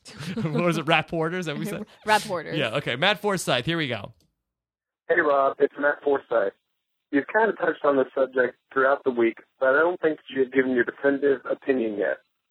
Do you think that there should be real-life repercussions for actions that take place within the game, or should people realize that it is just a game and that Survivor is mutually exclusive from real life? Thank you. Bye-bye. All right, Nicole. So this is going back to what we were talking about with Andrea and with Francesca and the real-life implications of Survivor betrayal among all stars. This is what happens when you bring players back. They're all friends. Yes. They've all, swapped spit here and there. Whoa. And whatever else. So this is what happens. We've seen it happen the first time in All Stars. Okay, well, good. I'm glad because I feel like I have a unique perspective to talk about exactly. this. Because I talked about this a little bit with Steven the other night. I was the first person in Survivor history to ever be betrayed by someone who you had a relationship with in real life. Right. It did not happen with Tina. Right. It did not happen with Rudy. Jenna Maraska left the game. So I was the first person ever to get blindsided by somebody who I considered to be a friend in real life. Right. And you were hurt. You know what? Yes, I was hurt and I was bitter, and for a long time it really, really bothered me. And I'm sure if you go back and look at my press that I did at that time, I was bitter towards Rob and Amber because I knew them in real life. But I was upset. And you know what? I'm lucky probably that there wasn't Twitter at the time of Survivor All-Stars, because God knows what I might have tweeted, and God knows what Lex might have tweeted. No, and then when you watched it made you even more upset. I was, because then you see what people said behind your back, and they were supposed to be your friends and whatever. But what I know now, and maybe, because it's like, 8-9 years removed, here's what people want. Okay, and this is what the audience wants. We don't care as again. I'm speaking more as from somebody in the audience than somebody who's played Survivor before. What we want all of the drama on the show. Right. Okay, but at the end of the game, after your torch goes out, what we want to hear, if we're fans, is it's all good. Hey, you know what? They beat me. It was a game. I got to tip my cap. It was a game. I got to give them credit. I did not see that coming. They don't like bitter beavers. That's what we want to hear. So now, as podcasters, that's not what we want to hear. Totally different. That's totally different. But that's what we want. And I think that's going back to Boston Rob and Lex, and it's like people got that there was a perception of Lex after that season that he's, especially on the internet, Lex is bitter. And has he even fully recovered from that? I don't think so. I think that Lex still gets that perception from some people does, yeah. As being bitter towards Boston Rob, because at the end of the day, the people who watch the show, they'll never understand how close you guys were in the game in real life. In real life, for all we know, Andrea and Francesca could have had sleepover parties every single night, and it had and you wonder, did they have BFF some sort of XOXO. BFF and told each other secrets and talked about crushes and all the stuff. Pillow fights. And for all we know, did Francesca and Andrea have a alliance preseason? And because that's probably that's what it sounds like to me, for it to be some sort of did they talk on the phone and say, hey, it's us to the end? But you know what? To any future survivor who goes back, it's like the ultimate, people always worry about, how do you stop the survivors who are going back from making alliances before they go back? And here's the beautiful thing about it, for and against it, you can't stop them. They're going to do it. Right. They're going to all call each other. It happens. It happens every single time. And you know what? They're wasting all of their time. Yeah, because and they're when wasting their hearty. The bell rings on Survivor, throw it all out the window. Dude, you're playing for $1 million. You're playing for $1 million, and people will screw over, forget their friends, people will screw over their family. I will screw over my mom for $1 million.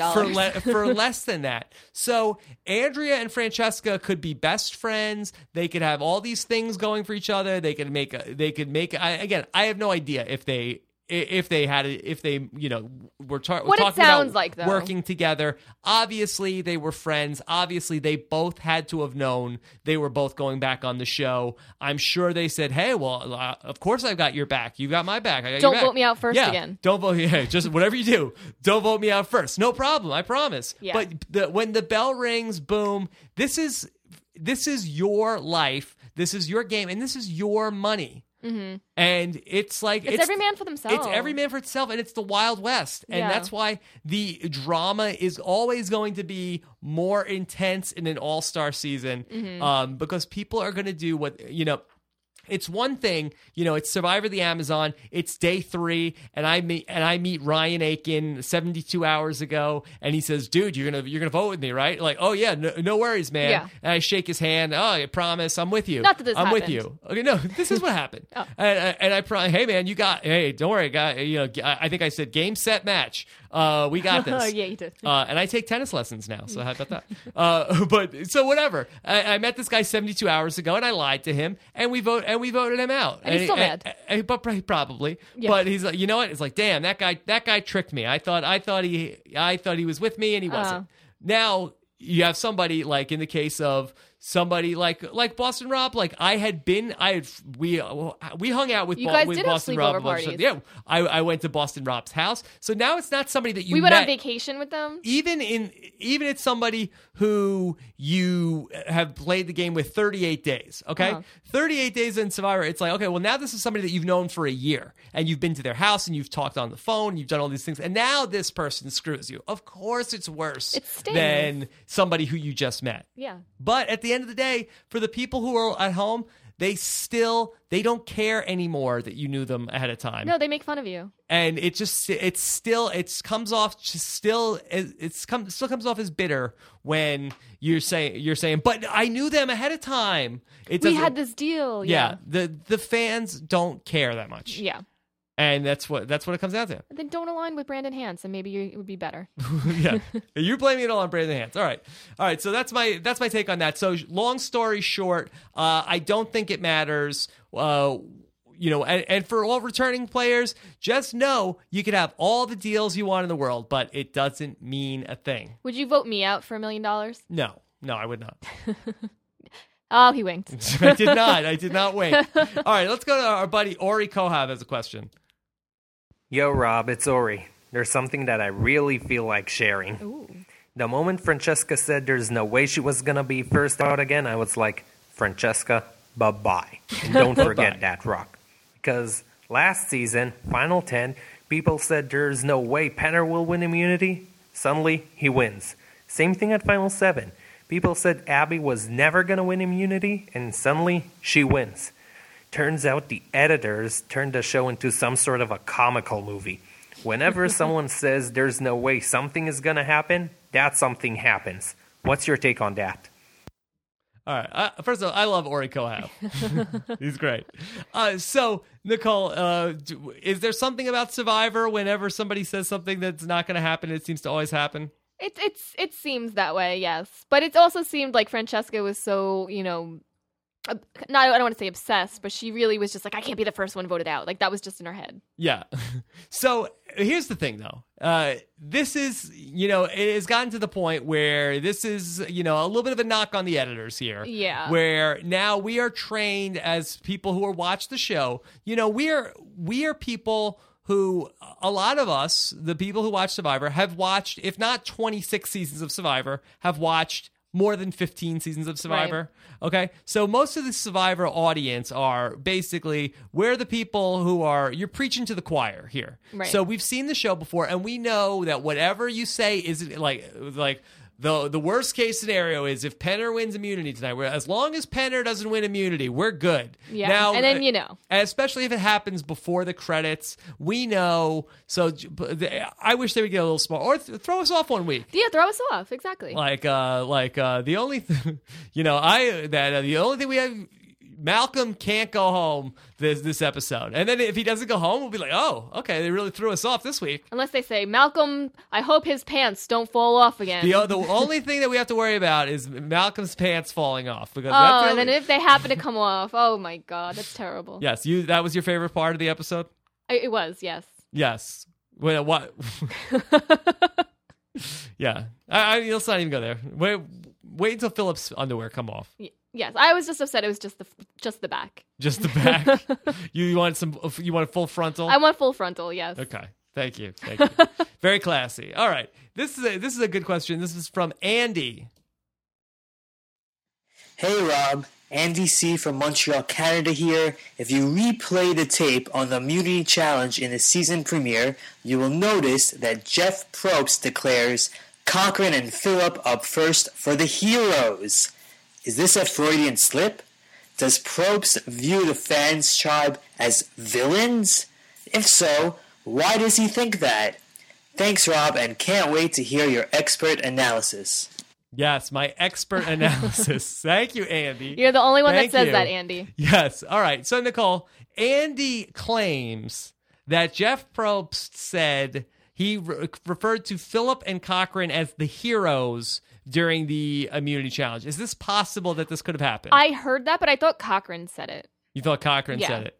I mean, you would not think that the 4-time Emmy Award-winning host of Survivor would make such a mistake. You would think the editors would be like, ooh, Jeff, we're going to edit that out. Yeah. So what do you think he said it? I thought it was Cochran. I thought Cochran said it. Okay. But there was definitely, you heard somebody say the heroes. All right. So let's see. I have the clip. Let's see if it was Jeff or Cochran. Okay. Here we go. Here we go for immunity. Survivor's ready. Go. Cochran and Phillip up first for the heroes. Sherry and Laura up first for the fans. Yes. Good job, ladies. Cannot toss the crates until both tribe members are there. Go. Yeah. Did, in fact, refer to the Cochran and I think Phillip there was as another the heroes. time then. Because I really do think that Cochran said heroes too, or somebody else. No, it was Jeff. Just Jeff. Just Jeff. Was that a Freudian slip? Possibly. Are the fans the villains? I guess, obviously. Yeah. But, for the record... Oh, they're just the douches. The douches. Yeah, they are the villains right now. For the record, the fans did win the first challenge in the original Fans versus Favorites. They did, yeah. Yeah. Mm-hmm. So I know everybody's like, Jeff is like, hey, the fans just kicked your butt. The fans, I think, are stronger than the favorites, like physically. They look it. They have bigger dudes. Yeah, but at the end of the day, like I'm still confident that the final 6, we're looking at a lot of favorites there. Oh, definitely. 5 out of 6 of the final 6. You can't mess with 10 favorites. Yeah, we'll see. Or 9 now. All right. And one last question, and this comes to us from Josh in the OC. Ooh, in the OC. I think you're gonna like this one. Ooh. Hey, Rob, how's it going? You said to Steven that you didn't feel that Francesca was necessarily the worst player of all time. So I was wondering who you thought actually held that honor. Ooh. Personally, my vote is for Steve Chicken Morris from Survivor China. What are your thoughts? My name is Josh Morriscanny. Thank you. Bye. All right. So, Nicole. Worst player of all time. Who is the worst player? I agree. I do not. Well, I don't agree. I stand by what I said the other night. Francesca is not the worst player of all time.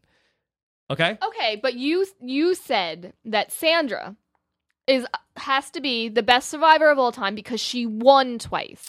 No, I said, here's what I say. I say that you can make the argument, however you want to go, that either Boston Rob, Parvati, or Sandra, pick one of those 3. You can argue each of them is the best player of all time. Mm-hmm. And I could argue myself. I don't, if I don't have a, I think if you had a gun to my head, I would say Boston Rob. Uh-huh. But you could, either of those 3. There's no wrong answer to that question. Okay?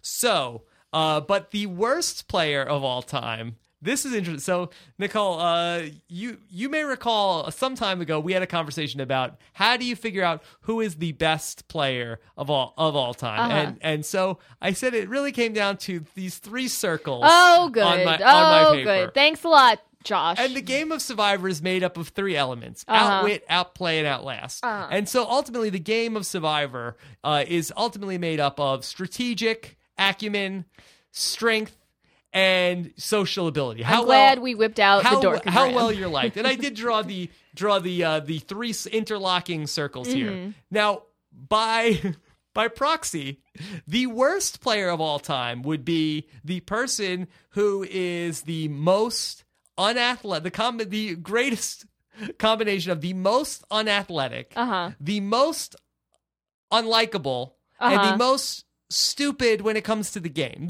So really, what is the survivor that embodies these 3 traits? It's really the bizarro of the top of the good 3 things. These are the bad 3 things. Okay. Who is the worst at challenges? Who is the most unlikable? And who has the worst understanding of the strategic side of the game? Okay, so what'd you come up with?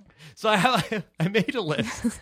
He's cracking himself up. All right, here I am. And I have the worst. I have a pick for who the worst survivors of all time. And let's see if you guys agree with me. All right, here's my list of who. These are in no particular order. Okay. These are the people that I think are the worst survivor players of all time. All right, let's hear it. All right, here we go. No particular order, just chronological. Actually, chronological order. That is the particular order. Okay. All right. From season 1, BB Anderson, old, unlikable. Okay. Didn't seem to understand how the numbers work. But it was new. It was new. Give him that. I've got Diane Ogden from Survivor Africa, first person. Now, everybody on my list is not the first person off, because you also have to lose the first challenge. Like, you could be the worst player and not get kicked off first. Right. I think Francesca. Here's why I don't think she's the worst. Francesca is very athletic. Yeah. So because you'd give her a good grade in one of the 3 boxes immediately, she's not one of the worst. That she's athletic and she does appear to be likable. She seems to have a lot of friends, but not likable enough to be not voted out. Half the tribe liked her. Half the tribe. So it's not everybody. She doesn't get voted out. It wasn't personal. Unanimous votes. It wasn't personal. Yes. So she's just not good at the strategic game. she's bad at one of the 3 things. She just might be really bad at that one of the 3 things. Really bad. But she's good at she's very dominant in the challenges. Yeah. So I have to give Francesca. She's not the worst player ever. Mm-hmm. Okay. So, okay, from Survivor of the Amazon, Janet Koth. Okay. She's she didn't really have any friends, and she wasn't good in the challenges. Okay. This might be a controversial one. I've got Wanda on the list. Oh, Wanda. Wanda. Now, did she really play? Wanda. Now, I think Wanda. Here's the thing about Wanda. I don't know how likable she might have been. Likable with that ukulele, or it might have got on people's nerves. I could see both happening. Yes. So I like Wanda. So I wouldn't. But you weren't on an island with her. She was bad in the challenges, and she was. They didn't pick her, so maybe she was unlikable. Oh, that was so sad. Yeah. Apparently, there was a guy, Jim Lynch, on Guatemala. He was very old, and they voted him out first. Oh. I think I'm gonna put him on my list. And then I've got two from at least one from Survivor, Exile Island. The one with I'm gonna go with Melinda Hyder. I don't even remember her. She was on Survivor Exile Island. And I'm gonna also add in Mike Barassi. Oh, Mikey B. No, not Mike. That's Mike Bortone. That's a different Mike B. Which one is this one? He had to be medevaced out of. If you have to be medevaced like in the first 6 days, that's not a good sign. Or you're just really unlucky. I think he got medevaced, and I think he was going to get voted out anyway. You think he did it on purpose? A double whammy. No, I don't think so. Okay, but I do have a pick, Nicole, for the worst survivor of all time. Let's hear it. And she also holds a special place in Rob as a Podcast history, as she was the first exit interview that we ever did. My pick for the worst survivor of all time is Wendy DeSchmidt Colno? I don't know how to pronounce Wendy, it. yes. Survivor yes. Wendy. Wendy from Survivor Nicaragua is my pick for the worst survivor. She was the most unathletic, most unliked by her tribe, and the worst at the game of any of the 400 or so people I ran through my system. Commenters, come at me. Come at me, bro. Let's see. I know. Let's see. That's my pick. That's very interesting. So that was my formula for the worst player of the game. It's not always the first person kicked off. Mm-hmm. I also wanted to throw an honorable mention, Sandy from Survivor Tokensheens, but I went back and looked at her. She looks a little fit. Okay. So, and I don't think Steve Chicken Morris is the worst, because he's like a guy you'd want to have around. He's like good at he was like outdoorsy and stuff. Yeah. So definitely not the worst. Yes, and it's fun to say Steve Chicken Morris. So I don't think he was. He looked like he was pretty decent in the challenges. He wasn't like an old, feeble guy that was going to cost him the challenges. Yeah, and so Wendy, poor Wendy, she was very nice. She was very nice. She talked a lot. She talked a lot, and she said, "I remember that interview." She said, "My husband said I'm going to be the first one." Even her husband knew. He knew. If your family doesn't even believe in you, it's not a good sign that That's sad. Okay.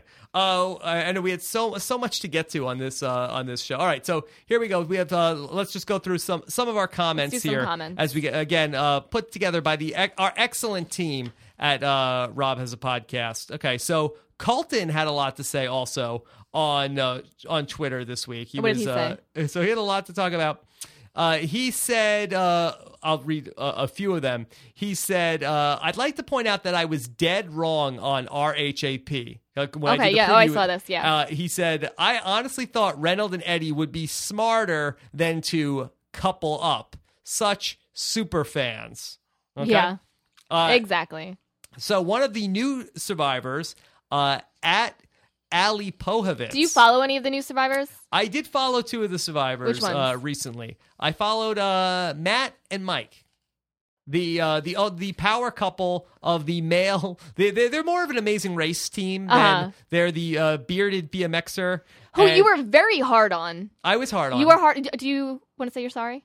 Oh, I stand by what I said at the time. Okay, but I like. I can like him also. Okay. And so I thought you were a little harsh on him. I was, Mm-hmm. but it throws me off with the beard because I can't tell when he's talking or not. It's so stupid. It's difficult.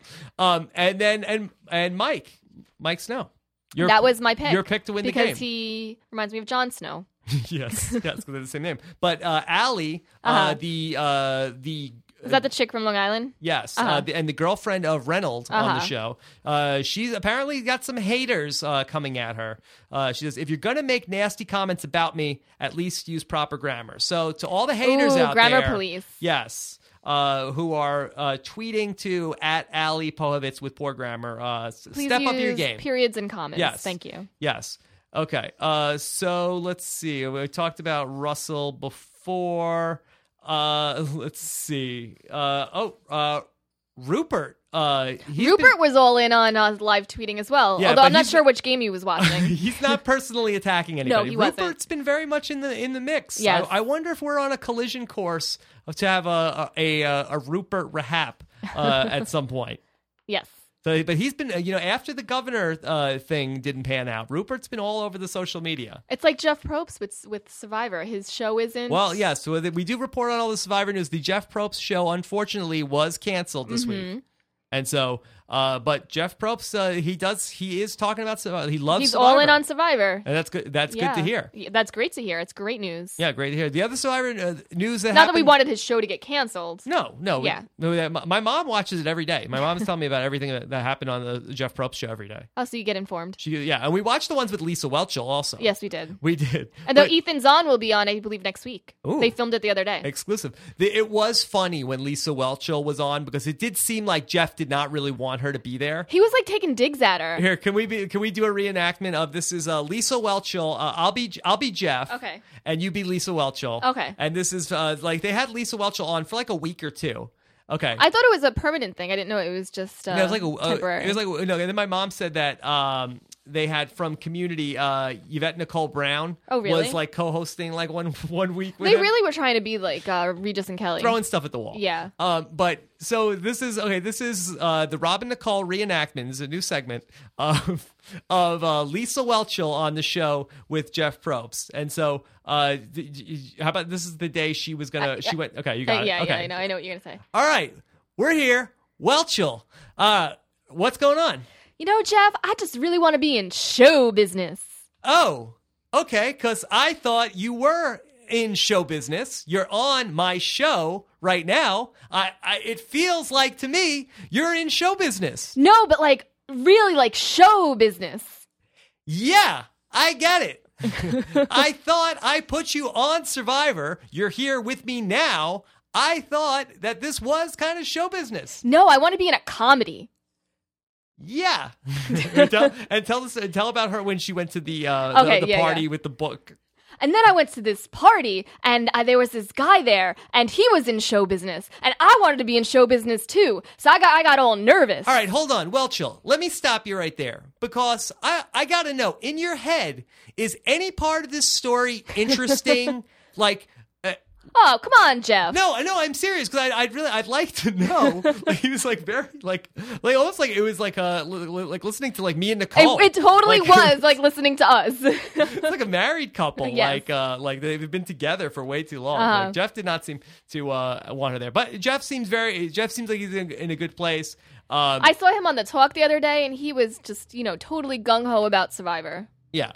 I don't know. It seems like he likes Survivor more because he gets to do what he wants. Even though it's called the Jeff Probst Show, I got a feeling. Even when I talked to him on the podcast, when if you listen to the podcast we did with Jeff Probst, it sounded like I asked him about how's everything going with the show, and he's like, yeah, the great thing about Survivor is we don't get a lot of notes from the network, and on the talk show there's a lot of executives that are telling us what they want to do. So.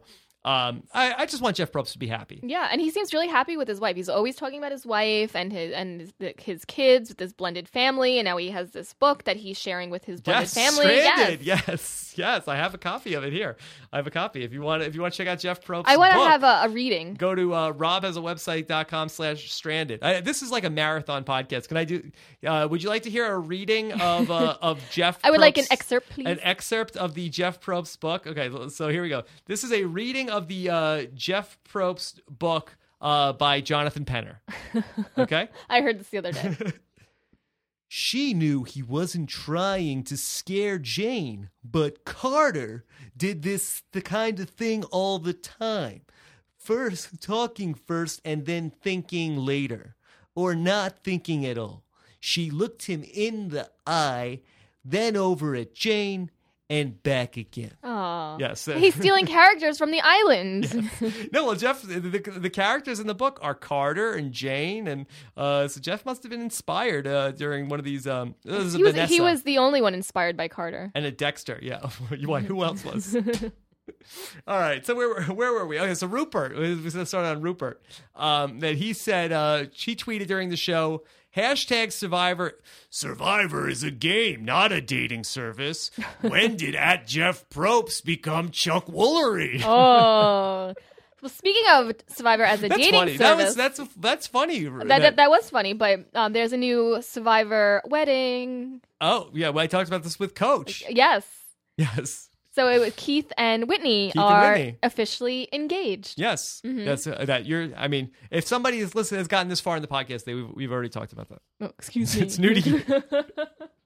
Yeah, I gotta know. Is there any part of this story that you think is interesting that I just want to know in your head? Because I gotta know.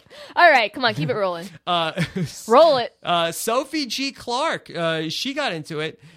She said, "If I am 35 and unmarried, I'm gonna be a single mom and adopt Eric." Oh, Eric. Yeah, Sophie's funny. Okay, so then so here's a good one. We talked about this in the preview show. We wanted to know if ask the survivors every season, what is the survivor player that you would most be like? And what survivor player inspires you? So one of our great listeners, Lines in a Conversation, went back, did the research, went all Wait, the what way... was the question? Okay, who is in the cast previews, when they do their bio, they ask them, who is the survivor player you would most like to play like? Or who's the survivor player that's most like you?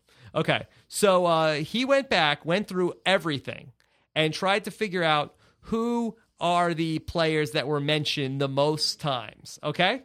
So these are the players that have been mentioned more than 6 times. There are 1, 2, 3, 4, 5, 6, 7, 8 survivors have been mentioned more than 6 times by players. Who are they going to be like?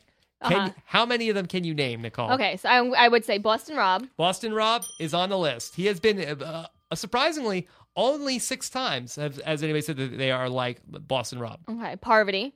Hold on, let me just make the checks. Parvati is on the list, and she has been named 9 times. People are going to play like Parvati. Okay. That's a long list. Okay, 6 more. Colby. Colby is on the list. He has been named 6 times. 6 times. Okay. Yes. Okay, 5 more. 5 more names. I think that's all I got. Come on, you can't get. You can throw out some names. You know I have no memory. Okay, but this isn't really a memory game. This is like name famous survivor game. Okay. Sorry, but I don't think Coach is on the list. Coach is not on the list. Coach is not on the list. Yes, I don't think Philip is on the list either. Coach and Philip are not on the list. But again, tell us people who are on the list. I'm going through my Survivor Rolodex in my brain. As everybody who has earbuds in is just screaming at you right now. I don't think Russell is on the list. Actually, Russell is on the list. He is on the list. I'm sorry. I'm surprised. Taboo buzz early. Do I have it nearby? All right, now people with earbuds are yelling at you. You're yelling at me. Yeah.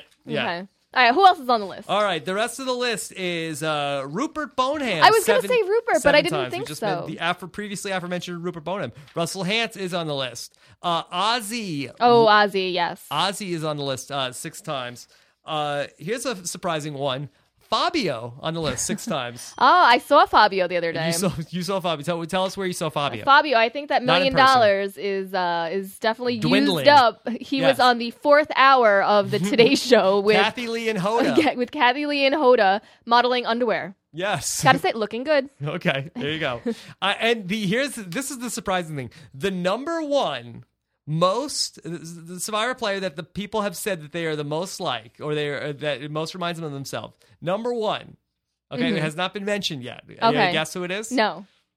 Stephanie LaGrossa. 10 people. Yeah, I could see that. 10 people have said it, believe it or not. Just amazingly, somebody said they like Bob Crowley, which is pretty amazing.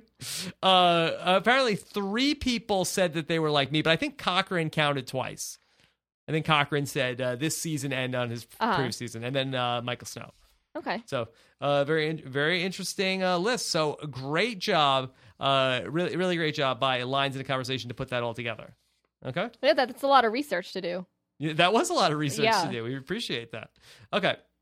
All right. So, and then Damn Bueno on the comments on robhasawebsite.com said, I wonder if this Survivor, Matt, will break the trend of truly clueless Matts on Survivor. Okay, Nicole, are you ready for the list of Matts and Matthews on Survivor? Okay, yes. Okay, of course, who can ever forget the first Matt in Survivor history, Matthew von Ertfelder, who Damn calls Rob C's clueless pocket vote all the way to the final three. Is that machete sharp enough yet? Now, again, that's a little unfair for A Matthew. little unfair. A little unfair.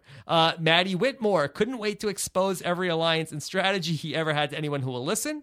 Then we have Matt Elrod, blindsided by Boston Rob twice. But he was a dreamboat. Probably still trust him. Former boy toy of Andrea Boliki. And also Matt Quinlan bragged about his dominant alliance of 4 on a tribe of 9. After nobody votes how he'd like to, he gets blindsided and calls himself a strong player.